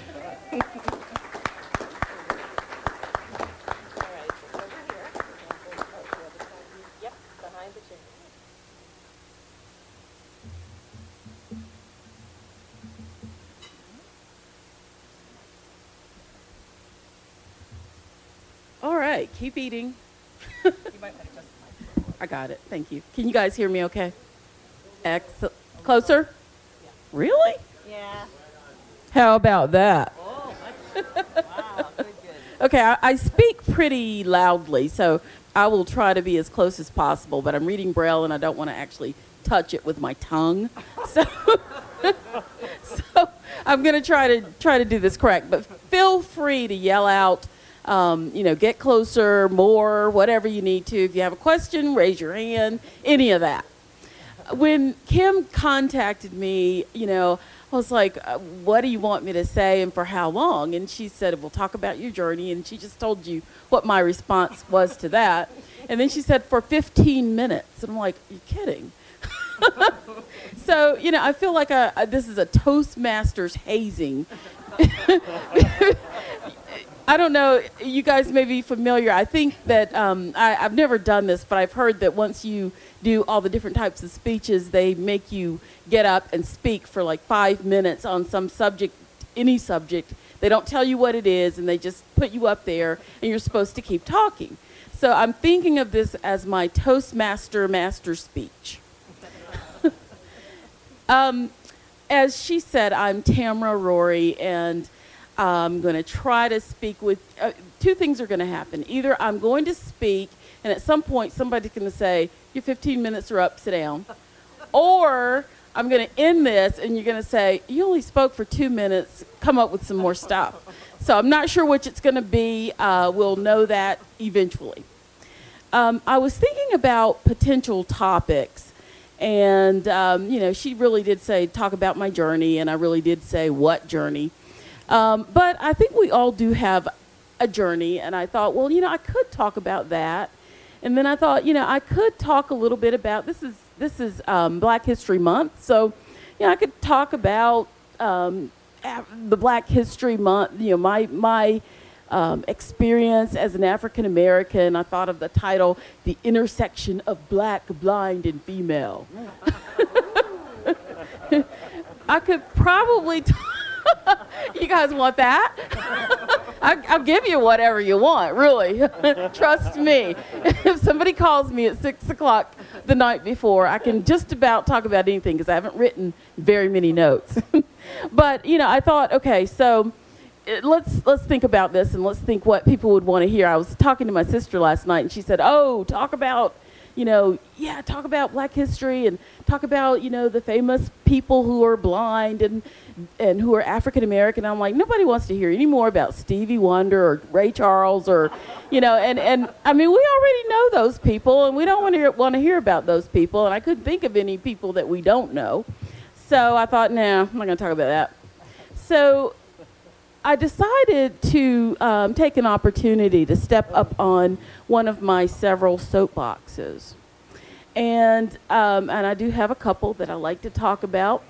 But one of them is our young people today, how we need to be bringing along our young people so that they have the kind of experiences that we as blind leaders or older blind people have. When you think about 50 years from now, who's going to be the leadership of the blindness community? And I heard some ooh.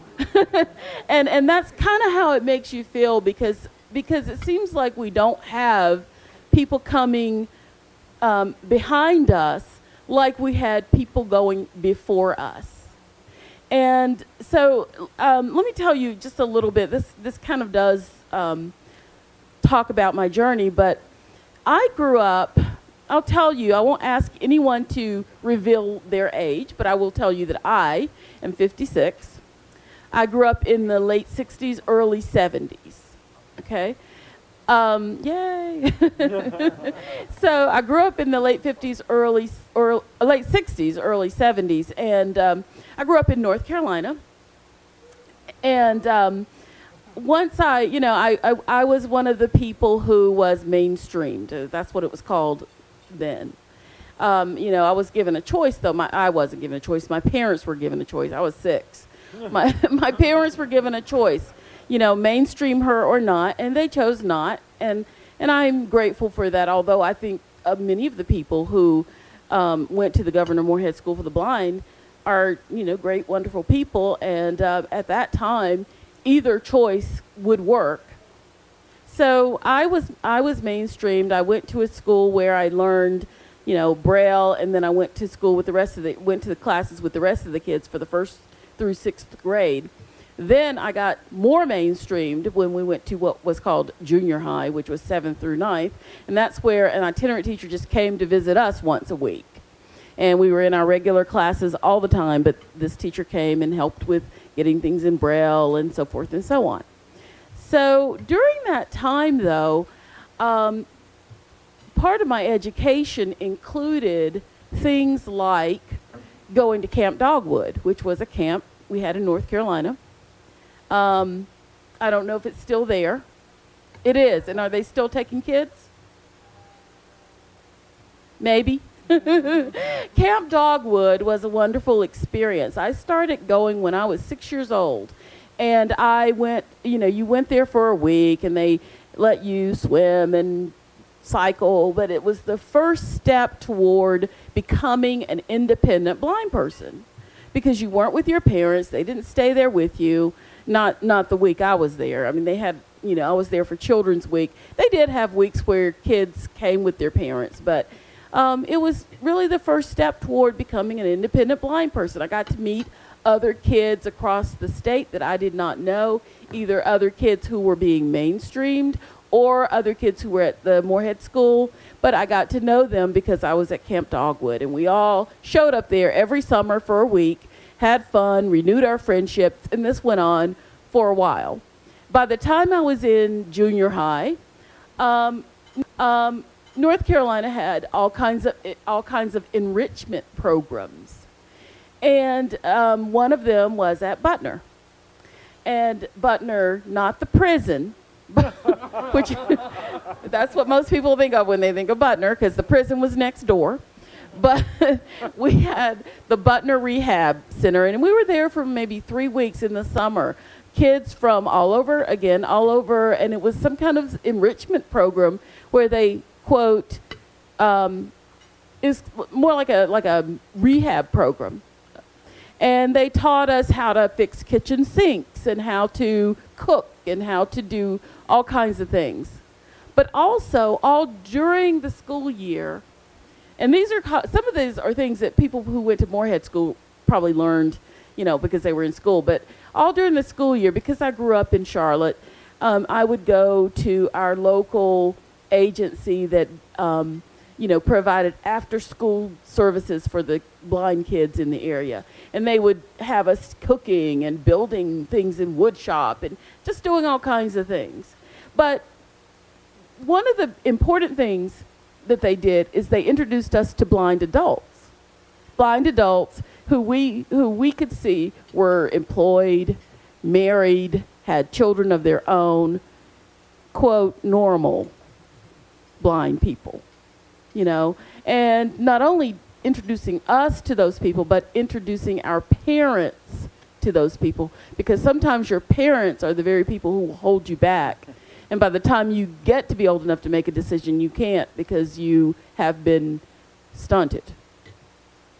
So, as I grew up, I was introduced to these things, and other blind people were constantly bringing me forward, me as the kid, bringing me forward. I like to joke and say that I've had 3 careers, maybe even 4. And when I say that, I don't mean 3 jobs. I mean actual careers. And it's because, first of all, my first job was at Camp Dogwood. I ran the concession stand. That was a position that, you would see every year. You'd go there and there'd be a different person doing it. And it was a sales job. It was a commission job because basically you only made money if you sold junk food. And I was really good at selling junk food. So my first summer job during college, between my freshman and sophomore year of college, was running the concession stand at Camp Dogwood. And but as I went along, I didn't have the ADA. I didn't have an ADA coordinator at my college telling me who my readers would be and what classes I needed to take and how I needed to handle introducing my professors to a blind person or any of that.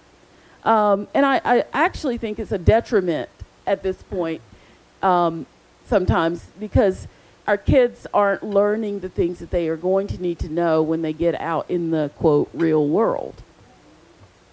So to continue with my story, I graduated from UNC Chapel Hill, and I started working as a salesperson because I could not get any other job. I mean, I had this degree, but I couldn't get anybody to hire me. We're all familiar with that. Went on job interviews. I was in a program when I was at UNC where they had taken students and, you interviewed for positions. And at the time, the bank was called Wachovia. They were one of the big banks that participated in this program.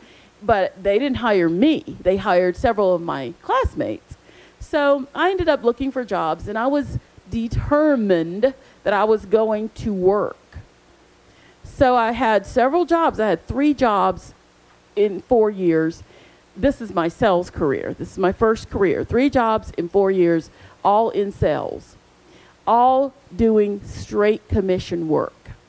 And the reason it was straight commission work was because those people, they didn't have to take a chance on me because they weren't losing money if I didn't make money, but they were willing to let anybody sell for them. So I got those jobs and I sold. But by the time I had done this for about 4 years, I decided this is for the birds. I don't like it. I don't like not having a paycheck. I make really good money when I make money, but then when I don't make money, I don't make any money. And I've always wanted to be a lawyer, so I'm going back to school. And I did. So I went back to school. I went to Wake Forest Law School, and I was there for 3 years, graduated, and started what I would consider my second career.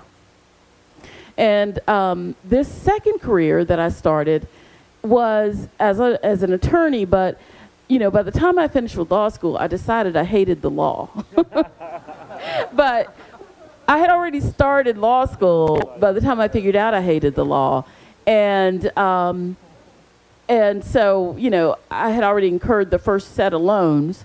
So I figured I better finish so I can at least justify this. So I did. I finished. And I started working at West Publishing. I moved to Minnesota. I had worked for West a little bit while I was in law school because they had this great computerized program called Westlaw. And, that was in the late 80s. Yeah, that was when we weren't using computers as much. And so they had Westlaw, and I could do all my research. And it was great. So I started working for them, and I worked for them, and they hired all the people who worked for them out of law school except me. And I discussed this, why is it that I didn't get hired? I'm one of their best representatives. I'm doing good work for them. And we went round and round. And, of course, it was an issue of, we were not sure if we should hire this blind person. It's okay for her to work for us while she was in school, but we're not sure about this. So eventually they did decide a good, almost a year later to hire me to work in their call center. I was a reference attorney. But I was going to have to move to Minnesota to do it. I was living in North Carolina. So I did it. I moved. I always liked cold weather anyway. So, and I always wanted to live in Wisconsin for some reason. So I decided that, Minnesota's pretty close. Let me go ahead and do this. And I did, and I worked at Westlaw for 3 years. and enjoyed the job, decided that I didn't, quote, hate the law. But, you know, I still wasn't thrilled with the law. So I became a trainer for them, and I was one of the people who trained lawyers, new lawyers, and also a lot of their representatives across the country on Westlaw and Lexis and how to be, you know, how to use it. This was when it was very accessible. And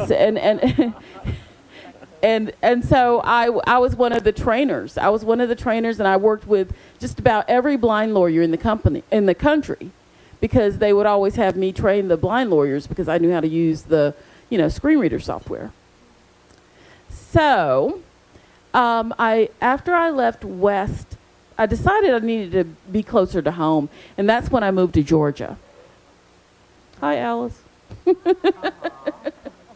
So I moved to Georgia.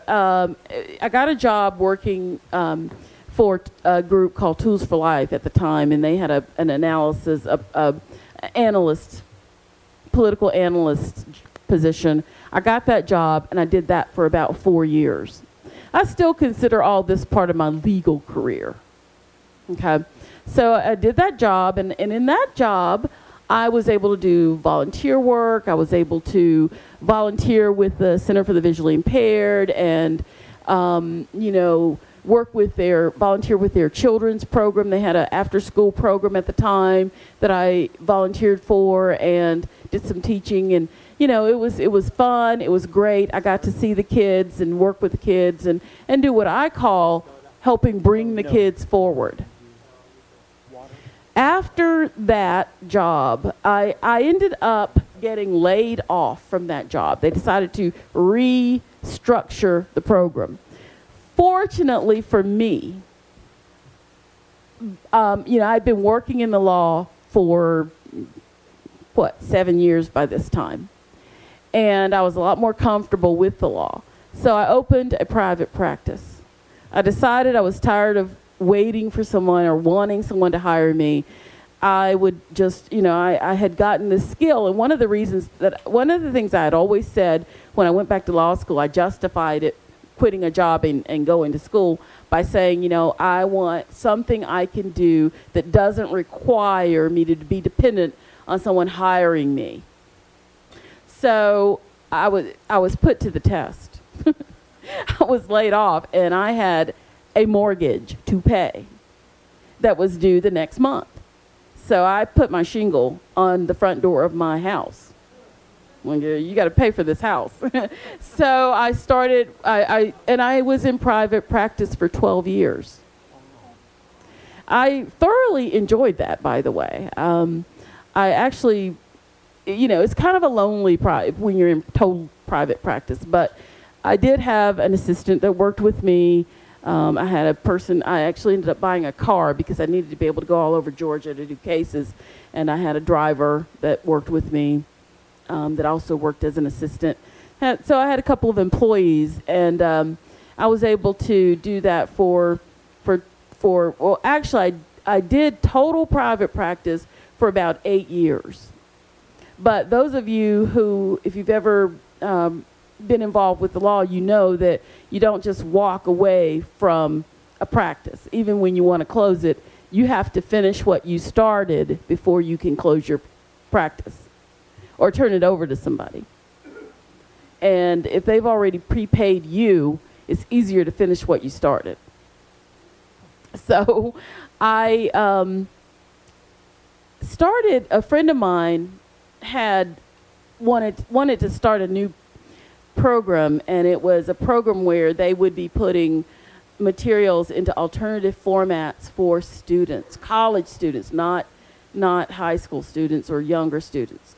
And it was a program where it was new in Georgia at the time, but basically they wanted to have a one-stop shop for all the colleges in Georgia, so that if one college was using a book, that book would be available for any college student in the system, rather than that other college or a second college having to convert that book for the student.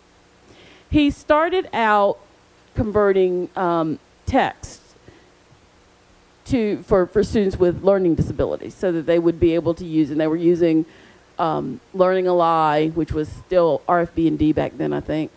They were using Learning Ally. They were trying to, using all kinds of systems. But he also wanted to bring Braille into the system.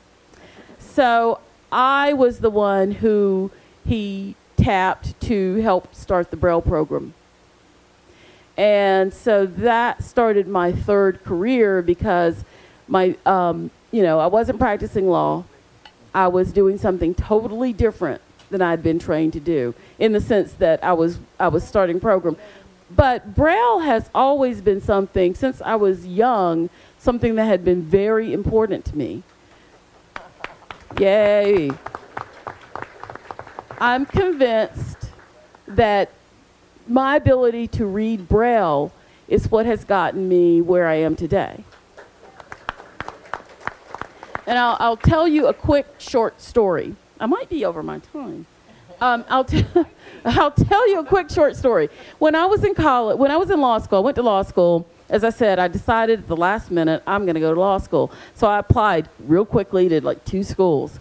And one of them wrote me and said, you applied really late, but we'll put you on the waiting list. The other wrote me and said, well, you're in, but do you want to wait the next year? And I'm like, no, I don't want to wait the next year. I want to wait this year. I want to come this year. And they said, well, we already have a blind person coming this year. You could be our next year's problem. I'm like, no, if I'm in, and I'm coming. And so I did. Well, the problem, the reason they were saying that is because the person they had made a bunch of demands, and they weren't sure they could handle 2 of us. Only one of us, not 2. So but they had said I was in, so there wasn't anything they could do. So I came in, late. Turns out that the person they had, the other person who had been accepted a lot earlier than me, wasn't a Braille reader, wanted to do a modified class. All the things I was doing, we were totally opposites.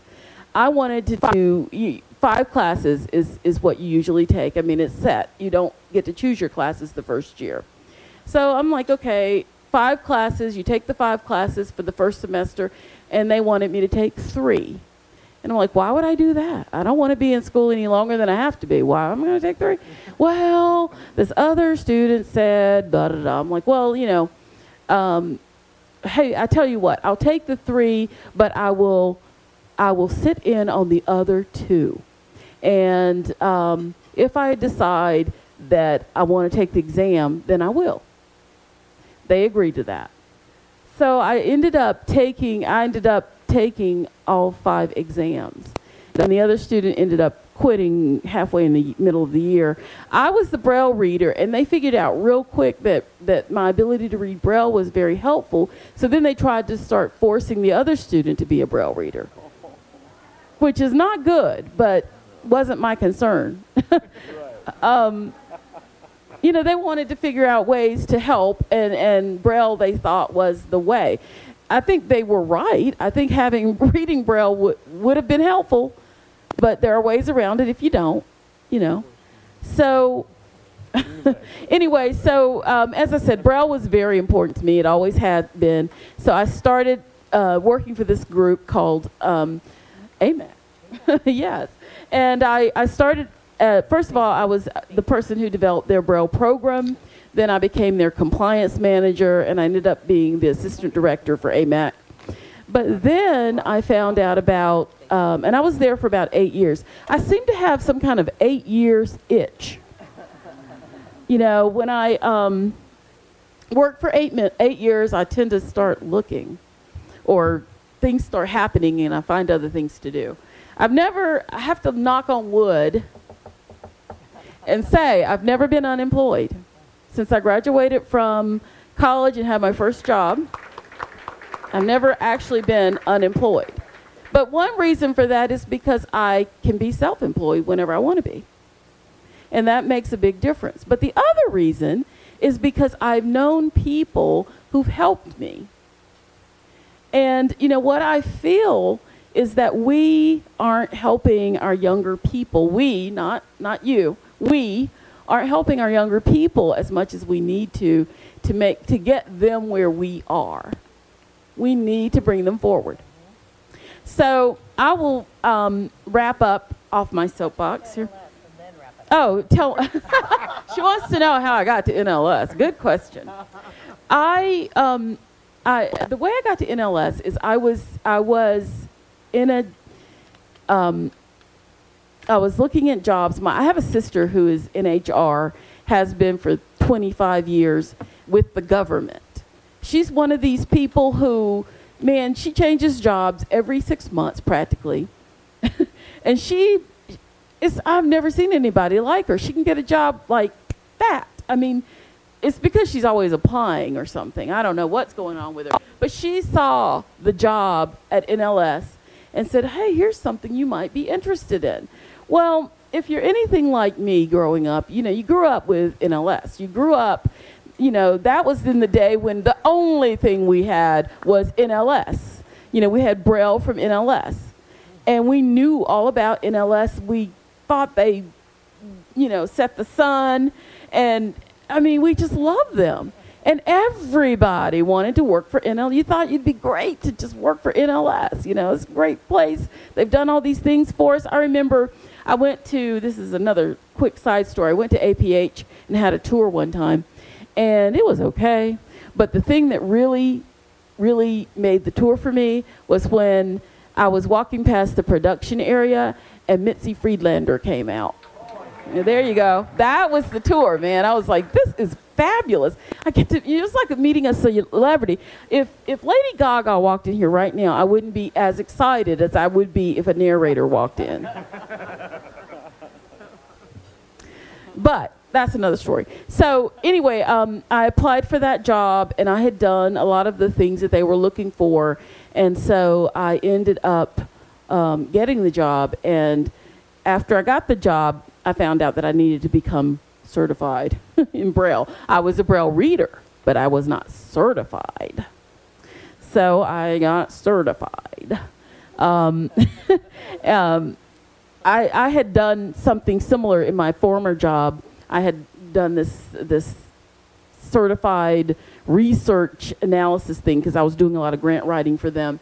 And I'd said that I'm never taking another job where I have to do some kind of class required. Little did I know. When I took the job, I did not know that I was going to need to, do that certification. If any of you have ever done it, you know that certification is no joke, no matter how much Braille you read. Yeah. So that's how I got to NLS. But, working at NLS, there are probably 7 or 8 blind people working there. And oftentimes you find when you talk to blind people, they don't really even want other blind people working with them. It's true. When you talk to other people a lot of times people want to be the only one. And they want to be the only one because they don't want the competition. I mean, that's really the reason. We're not like that at NLS. we're not like that at NLS. But think about it. Think about how many people in your positions and your jobs have you brought along. Think about, well, and that's all you can do is try, because you can lead a horse to water, but you can't make them drink, But sometimes you have to show them how good water can be so that they will drink. And if one horse doesn't drink, that doesn't mean let all the other horses drown or starve. You do have to keep trying.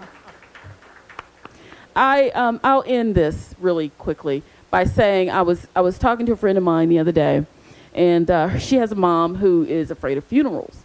I mean, to the point where she wouldn't even go to her child's funeral. Her sister died a few years ago, and she had a bad experience when she was a kid, so she refuses to go to funerals.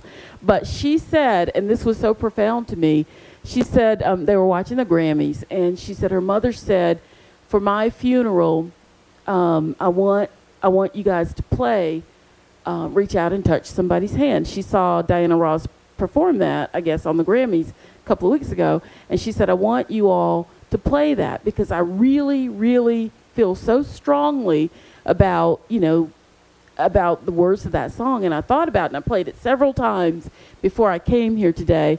And I thought, that's what we all need to be doing. We need to be reaching out and touching somebody's hand and bringing them forward so that 50 years from now, there will be an ACB leadership group that can actually exist, as opposed to a group of people who maybe haven't done anything and won't ever do anything because they didn't have what we had. Thanks for listening. I'll jump off my soapbox. That was great. Thank you so much. That's wonderful.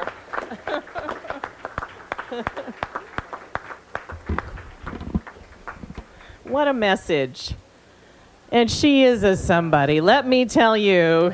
Let's give her another hand. Come on. Thank you, Tamara. That was wonderful.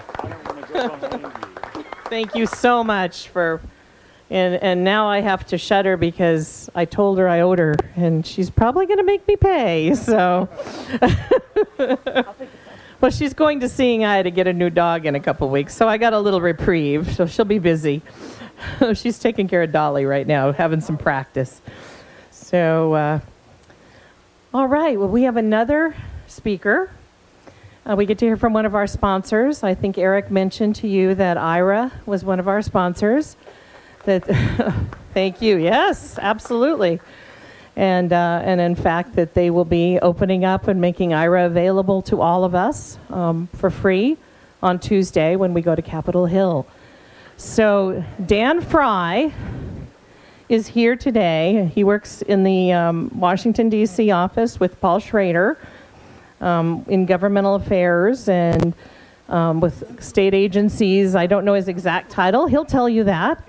But he's going to talk to us about kind of IRA at home, IRA at work, and IRA just about everywhere else you want to have IRA. And he'll fill us in on what's going on and hopefully have a little bit of time for some questions. But it's been a pleasure to talk to him. I've spent some time with him this morning. And I introduce to all of you Dan Fry from IRA. There you go, forward, and then feel free to adjust because I'm short. Thank you so much. Good afternoon, everyone. I am just delighted to have a chance to join you here for your Washington ACB Leadership Conference, and honestly now a bit apprehensive about making any presentation after what was such a profoundly an extemporaneous yet profoundly moving set of comments by your speaker this afternoon. I think we owe her another round of applause.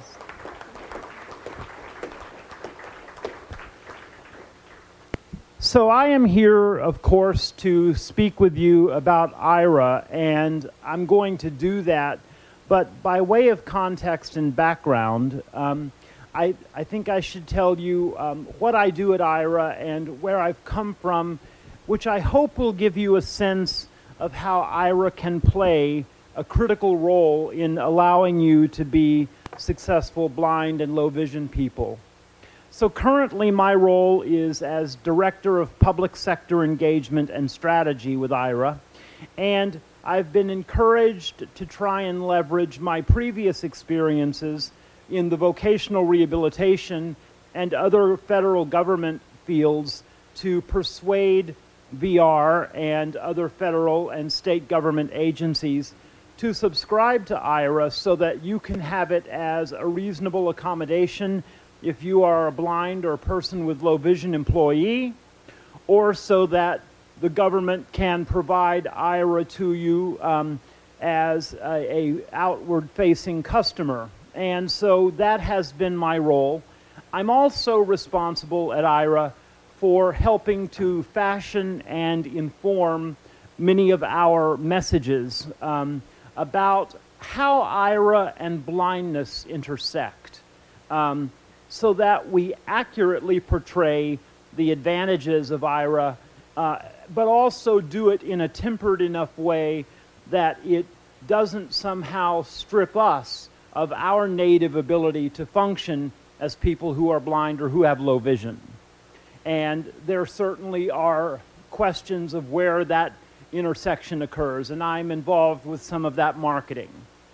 Prior to working at IRA, I was the executive director of the New Jersey Commission for the Blind and Visually Impaired, and as a result of simply a political government change, I was invited to move along in January when the new Democrat governor came into town, and now I feel like I have to qualify that and say that I've always been a lifelong Democrat, but when you are hired arbitrarily under another administration's colors, you sometimes get painted as being a part of that tribe.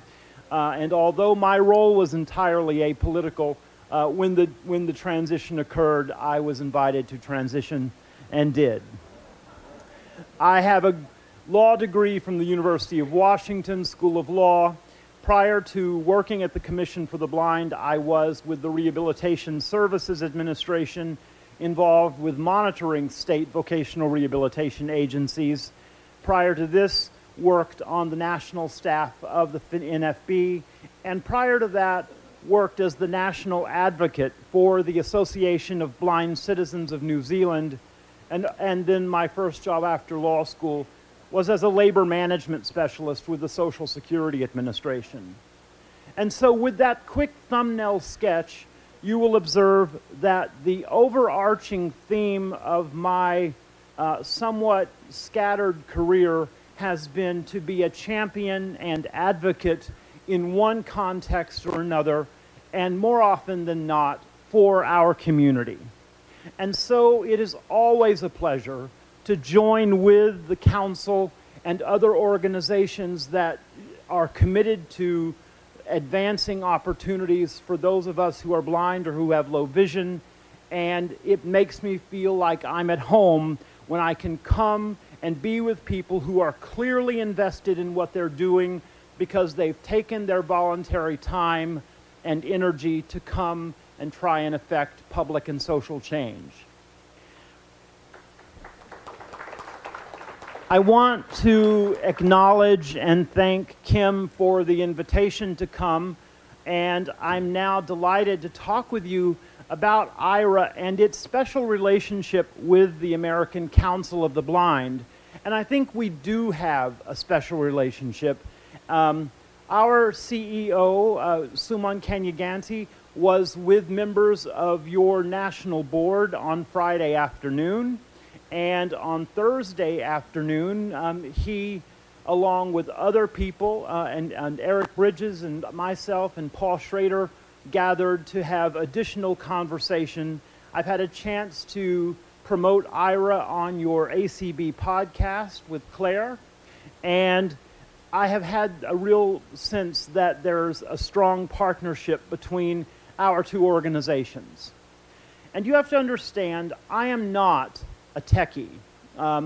In fact, I can use a computer to the extent that it makes me productive at work, but unlike my friend Brian Charlson up here, I couldn't talk to you about code or C++ or anything else.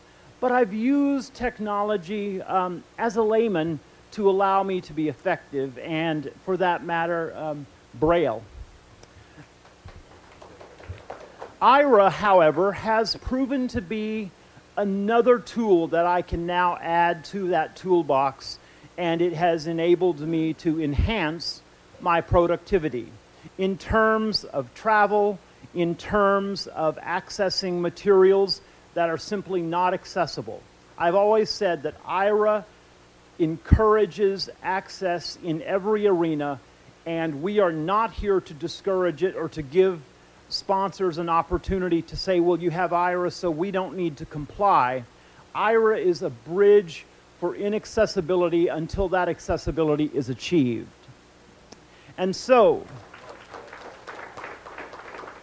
consistent with your commitment here this week to engage in some meaningful legislative advocacy, particularly your Medicaid work and all the other things that are on your agenda, IRA is delighted on Tuesday to light up the Hill so that you can use IRA if you choose to use IRA on the Hill, especially in the Rayburn office building, which I find to be the most complicated building in Washington, D.C. But we're doing that not only to give you a chance to experience how IRA works, but also to give you the opportunity to convey in truly powerful ways what it looks like for a blind person with a blind or low vision person with a cane or a dog to walk in independently into an office without someone with you, with a discreet agent in your earphone giving you information as you require it, and allowing you to exercise the autonomy that comes with deciding what information you want. And I think that is a critical piece of IRA. Our trained agents who go through an extensive vetting process truly understand that ultimately, when they're engaged with you, you are the person in charge and you get to determine how you want IRA to benefit you. Now, I work on the assumption that most of you know in principle and concept what IRA is, but I would be remiss if I didn't quickly say that either with a smartphone or our Horizon customized glasses, you can download the IRA app from either the Apple Store or the Google Play Store, and you can call an IRA agent, which is a human being, who has gone through extensive training about blindness and navigation and phenomenal customer service. And through the camera on your telephone or the camera that is in the center of the Horizon glasses, you can gain information about what? About anything that you have the creative imagination to ask about. And that is what is phenomenal. IRA initially was thought it would be a tool for navigation. Our analysis last year showed that only approximately 23% of our incoming calls are related to, can you help me find an address or navigate internally? Lots of our calls have to do with, can you help me format this complicated document with footnotes? Can you help me distinguish how to know which is shampoo and conditioner in a hotel room? How to operate that complicated thermostat? And how to take full advantage of capturing memories that you might want to hold on to while you're on a cruise, and anything else that comes to mind. So IRA is, and we also have an AI component that we are working on developing, and right now it is less developed than our human component, but in the fullness of time we hope that that component will allow our agents to be used for the complicated, truly nuanced questions that require judgment, where the AI can manage some of the automated stuff. IRA is a startup. We have existed for 4 years, but in terms of actual retail, probably only been operating for 2 years. And within 2 years, I think we have really made our presence known in the blindness community. So that's how IRA works. What is new at IRA? One thing I want to say, in addition to the fact that you're going to have IRA access for free, whether or not you are a paid explorer or not on the Hill, is that we have just announced a program called IRA Trial. We recognize, and our leadership recognizes, that this program can be, for some, expensive, and we want to make sure that you are given the opportunity to be introduced to the power of IRA by offering it to you for free. And it used to be that you could use it for free if you were in a place where a corporate sponsor was paying for the minutes and you wanted to take advantage of it. And you still can if you download it but don't subscribe to a plan. But you walk into a Walgreens or a Bank of America or other a Wegmans or other places, you can use it for free. And that's called site access. That's where a corporate entity or government agency purchases those minutes and you get a notification on your phone saying you're in an IRA access zone, calls here are free. But we wanted to make sure that you didn't have to be in one of those places, that you could be at your home or at your work or somewhere else. And for 30 minutes over a period of 7 days, if you download the Aira app and you tap, I want to sign up for the trial button, you can, for 30 minutes, have access to Aira. Now, that's not a lot of time, but it is enough time to give you a sense and to whet your appetite. And so I encourage every leader here today who thinks there might be some advantage to download the Aira app if you haven't already, take advantage of the trial, and then once you have completed that trial, you can then, inside the app, I think it's called an in-app purchase, you can then upgrade to a paid plan, or you can call through conventional means using that old thing about the telephone and talk to someone in person and subscribe. Again, consistent with our commitment to try and be as economically sensitive to a community that we recognize has had disproportionately high rates of unemployment, we have created some consumer pricing that we hope caters to the community that needs that. There is an introductory price of only $29 a month for 30 minutes of Aira. On that introductory plan, you are only permitted to use your smartphone. At the introductory level, because it's only 30 minutes, we do not make Horizon glasses available, but it does give you a chance to use it. If you want to check your mail once a week and you spend 5 minutes or so doing that once a week, or any other way you can creatively use 30 minutes, it's available to you for $29 a month. Slightly higher level, a $99 a month level, you can have 120 minutes, and our consumer pricing is otherwise outlined on our website. What else is new at Aira?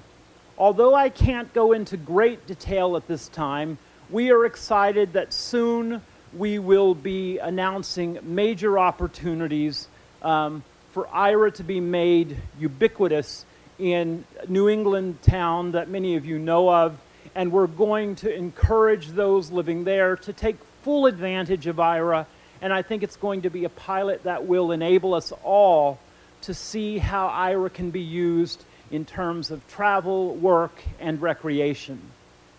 We are working hard to create strong relationships with partners so that Aira access is available across the board. Our goal ultimately is that although you may be a paying subscriber, that more often than not you'll be in a place where Aira is available to you as a result of the gesture of people or entities that want to make Aira accessible. So right now our big brands are Walgreens and Bank of America, and our sales team is working hard to find other places. And this is where you as consumers can help inform Aira's evolution. If there's somewhere in your area, at your home, where you think Aira might be helpful, have an informal conversation with the leadership of a store or the like. Tell them about what Aira does, maybe give them a quick demonstration, and then reach out to our team and let us know, and we'll take it from there. But some of it will come down to your own individual advocacy. And normally a commercial organization wouldn't reach out and say, customers, can you help us grow? But unlike sterile commercial organizations, Aira feels a true partnership with its consumer community. In the fullness of time, I think we will expand our verticals to be serving people who are not just blind or low vision, but people who are seniors, people who have learning disabilities and need remote support for employment, and anything else that you can imagine. But we want to have Aira develop in a fashion consistent with what this community identifies and defines as important. And to that end, I want to congratulate and thank Aira for the work that it's been doing, oftentimes behind the scenes, with your very competent executive director, Eric, and the work that we've been doing to try and get Aira into Microsoft. We've also been working with ACB to make sure that you have a chance to shop and to take advantage of other opportunities. But the thing that I'm proudest of, and as I contemplated where I would go to work next, I wanted to work for an organization that was, in my view, mission-driven. Our CEO has said that the disproportionately high rate of unemployment among the blind and low vision community is just outrageous. And he wants our solution to help mitigate the challenges of the high rate of unemployment that exists among our community. To what end, then, tangibly, have we taken to help achieve that goal? First, in February of last year, 18, it was announced that IRA was creating a program where anyone who was undertaking a task that would be remotely related to looking for work could use IRA for free. IRA would incur those minute costs ourselves if you were an explorer, and you could use IRA to help you find work. And that can be as broadly interpreted as working on a resume, to matching your clothes, to navigating to or from the interview site, or anything else that is plausibly related to looking for work. Second, IRA has partnered with Intuit, the company that created QuickBooks and TurboTax, and Intuit, which is where a lot of our existing corporate leadership have come from before they created this startup, has said, we want to pay for minutes for anyone who is self-employed and needs assistance, and not just related to our particular products, but anyone who is self-employed and needs the support of IRA to allow them to be functional and efficient. And so during that period of time between my work at the Commission and starting at IRA, I opened up, as you can when you have gone to law school and disliked it, a consulting firm. And I used IRA in the context of being self-employed.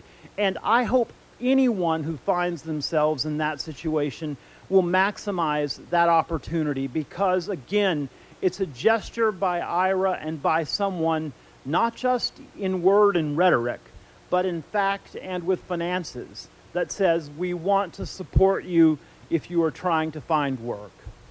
Thirdly, I was brought into IRA because of my background in vocational rehabilitation and other government service, with the goal of trying to engage with VR and independent living older blind across the country, to talk to my former colleagues who were directors of agencies, to make it clear that IRA would be an appropriate purchase if it's identified in your IPE for you to use as part of your training, as part of your training before you find work, as part of your training when you're looking for work, and potentially for at least a year out, since we now have to measure your progress for 12 months after you leave the program. Thank you to WIOA. We've tried, my goal is to try and create and strengthen relationships with VR. If you need assistance in advocating for that, we've made efforts to make sure that the concerns about purchasing a subscription are negated by creating some pricing plans that neutralize that concern. But if you need assistance in advocating for VR, for IRA under VR or ILOB, please reach out to me. One of my goals is specifically to address that particular community. But another third and substantial way that we are committed to promoting employment opportunities for people who are blind or have low vision. In addition to these things, in addition to the fact that we have this employment focus, in addition to the fact that we have made a concerted effort to reach out to veterans and to spouses of veterans who often find it hard to find employment because they are migrating most of the time from one location to another, we've tried to make sure that IRA does cater to blind veterans, but also to their spouses as a source of employment. IRA clearly is a company with a conscience. And so how does it help? It helps in any way that you might imagine. I always say to people, I'm 50, and for many years, I understood how to get things done. Like your speaker prior, I didn't have a DSS coordinator in my college, but if I had, I probably would have been less well off than I am because I had to learn how to advocate. But IRA could have been absolutely critical when I was in college or law school. We take great pride in that this year, over 120 students in post-secondary education are receiving free IRA for their 9 months of school this year. And we are working to create a series of college campuses that are part of our IRA College Campus Network. We all know that people travel, and we travel, I think, maybe disproportionately more than others because we've had to seek for employment in Minnesota when we didn't live there, right? And so we now have about 40 airports that are IRA access locations. We also have made a concerted effort to make sure that in addition to students and people looking for work, that we cater to the needs of our blind seniors. And toward that end, as it comes to employment and seniors, on the 20th of March of this year, later this week, I'll be announcing to the VR community that we're going to do a webinar to make sure that not only do the directors of these agencies understand what IRA is and how it can be procured, but talk to the people who actually make the frontline decisions. But as I've said to my colleagues at IRA, we have to push in both directions. I can educate the leadership of VR, but if consumers don't make it clear that you need it and convey that to those with whom you work, it won't work. So help push up while I'll push down, and we'll meet in the middle and make sure that IRA is well available. I'm going to bring my comments to a close pretty soon by simply saying that we have acknowledged, as a startup company will, that there have been hiccups and occasional challenges. We now have a new set of glasses, the Horizon glasses, which are available with any of our plans at $99 and above, that can be purchased for $600 or for $25 a month on top of your subscription over a 2-year period with no interest. We've also evolved in the sense that we not only have IRA access locations, but we also have product access. Well, what is that? Well, that's where instead of working with a location to light up a given area that is geofenced and that you'll get an announcement about, we've created relationships with partners that have products that can be inaccessible. Our most commonly understood product access issue is with Vespero, or what used to be Freedom Scientific. If your JAWS dies on you in the course of your work, you can call IRA and explain that JAWS is not working, and Vespero will pay for your call so that you can try and resolve the issue. We've added things like TeamViewer so that if you want your agent to tandem into your computer and assist you with an inaccessible website instead of simply guiding you through it, that can be done. We are thinking of other innovative ways to expand what IRA is through AI and the like that are things you wouldn't even think of by phone. Wouldn't it be nice at some point to walk up to a kiosk in a store, tap a button, and have IRA be available? Now, that's not happening tomorrow, but that is on our radar screen. We are about accessibility on your terms, as you want it, when you need it, 24/7, given to you in a way that we trust will be respectful and acknowledging of your dignity as a human being and recognizing you wherever you are in your coming to understand and experience life as someone who is blind or who has low vision. No doubt I have neglected to say something that is critical, but I hope that I have made it evident that IRA wants to partner with consumers particularly to make sure that what is currently inaccessible is made accessible, and to be a part of the equation that allows us to live a life that is productive and fun and happy. Could you do your life without IRA? Of course you could, and I'm not supposed to say that. It's not consistent with selling. But we all know that that's the case. It is clear that we could get along, but boy, when I dropped a pill on the floor in my hotel room, I really enjoyed calling IRA and finding it in 5 seconds instead of kneeling down and looking for 5 hours.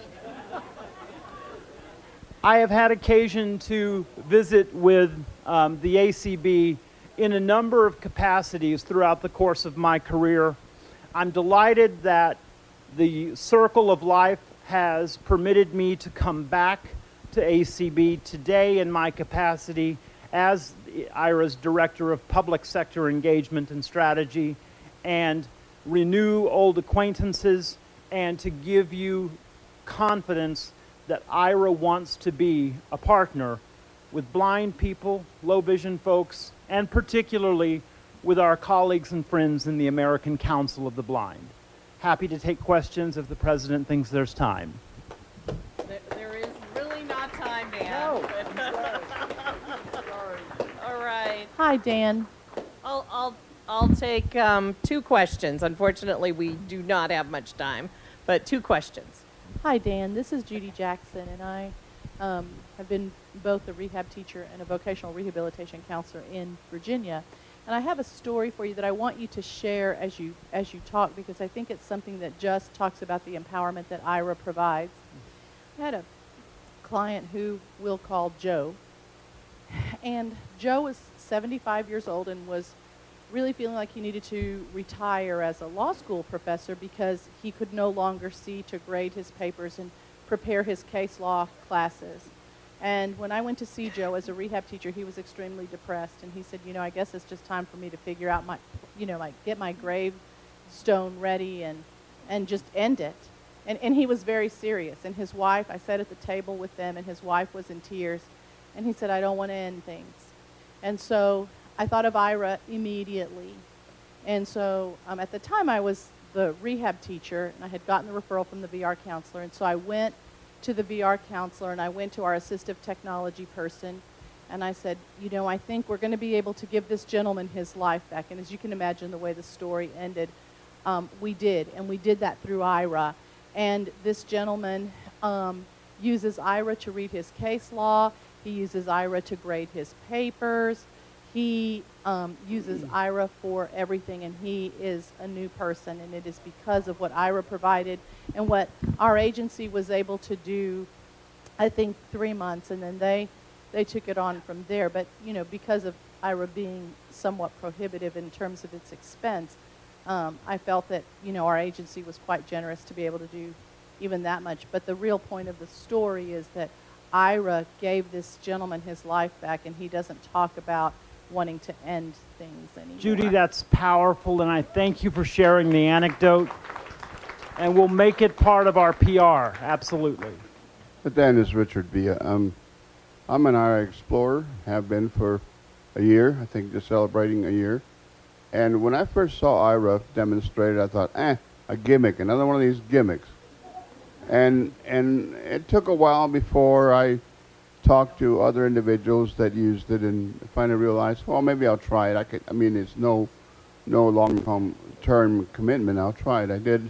Right. But the thing about IRA that has been probably the most beneficial to me, and having been a person that's been in information technology for now over 50 years, I still need help once in a while.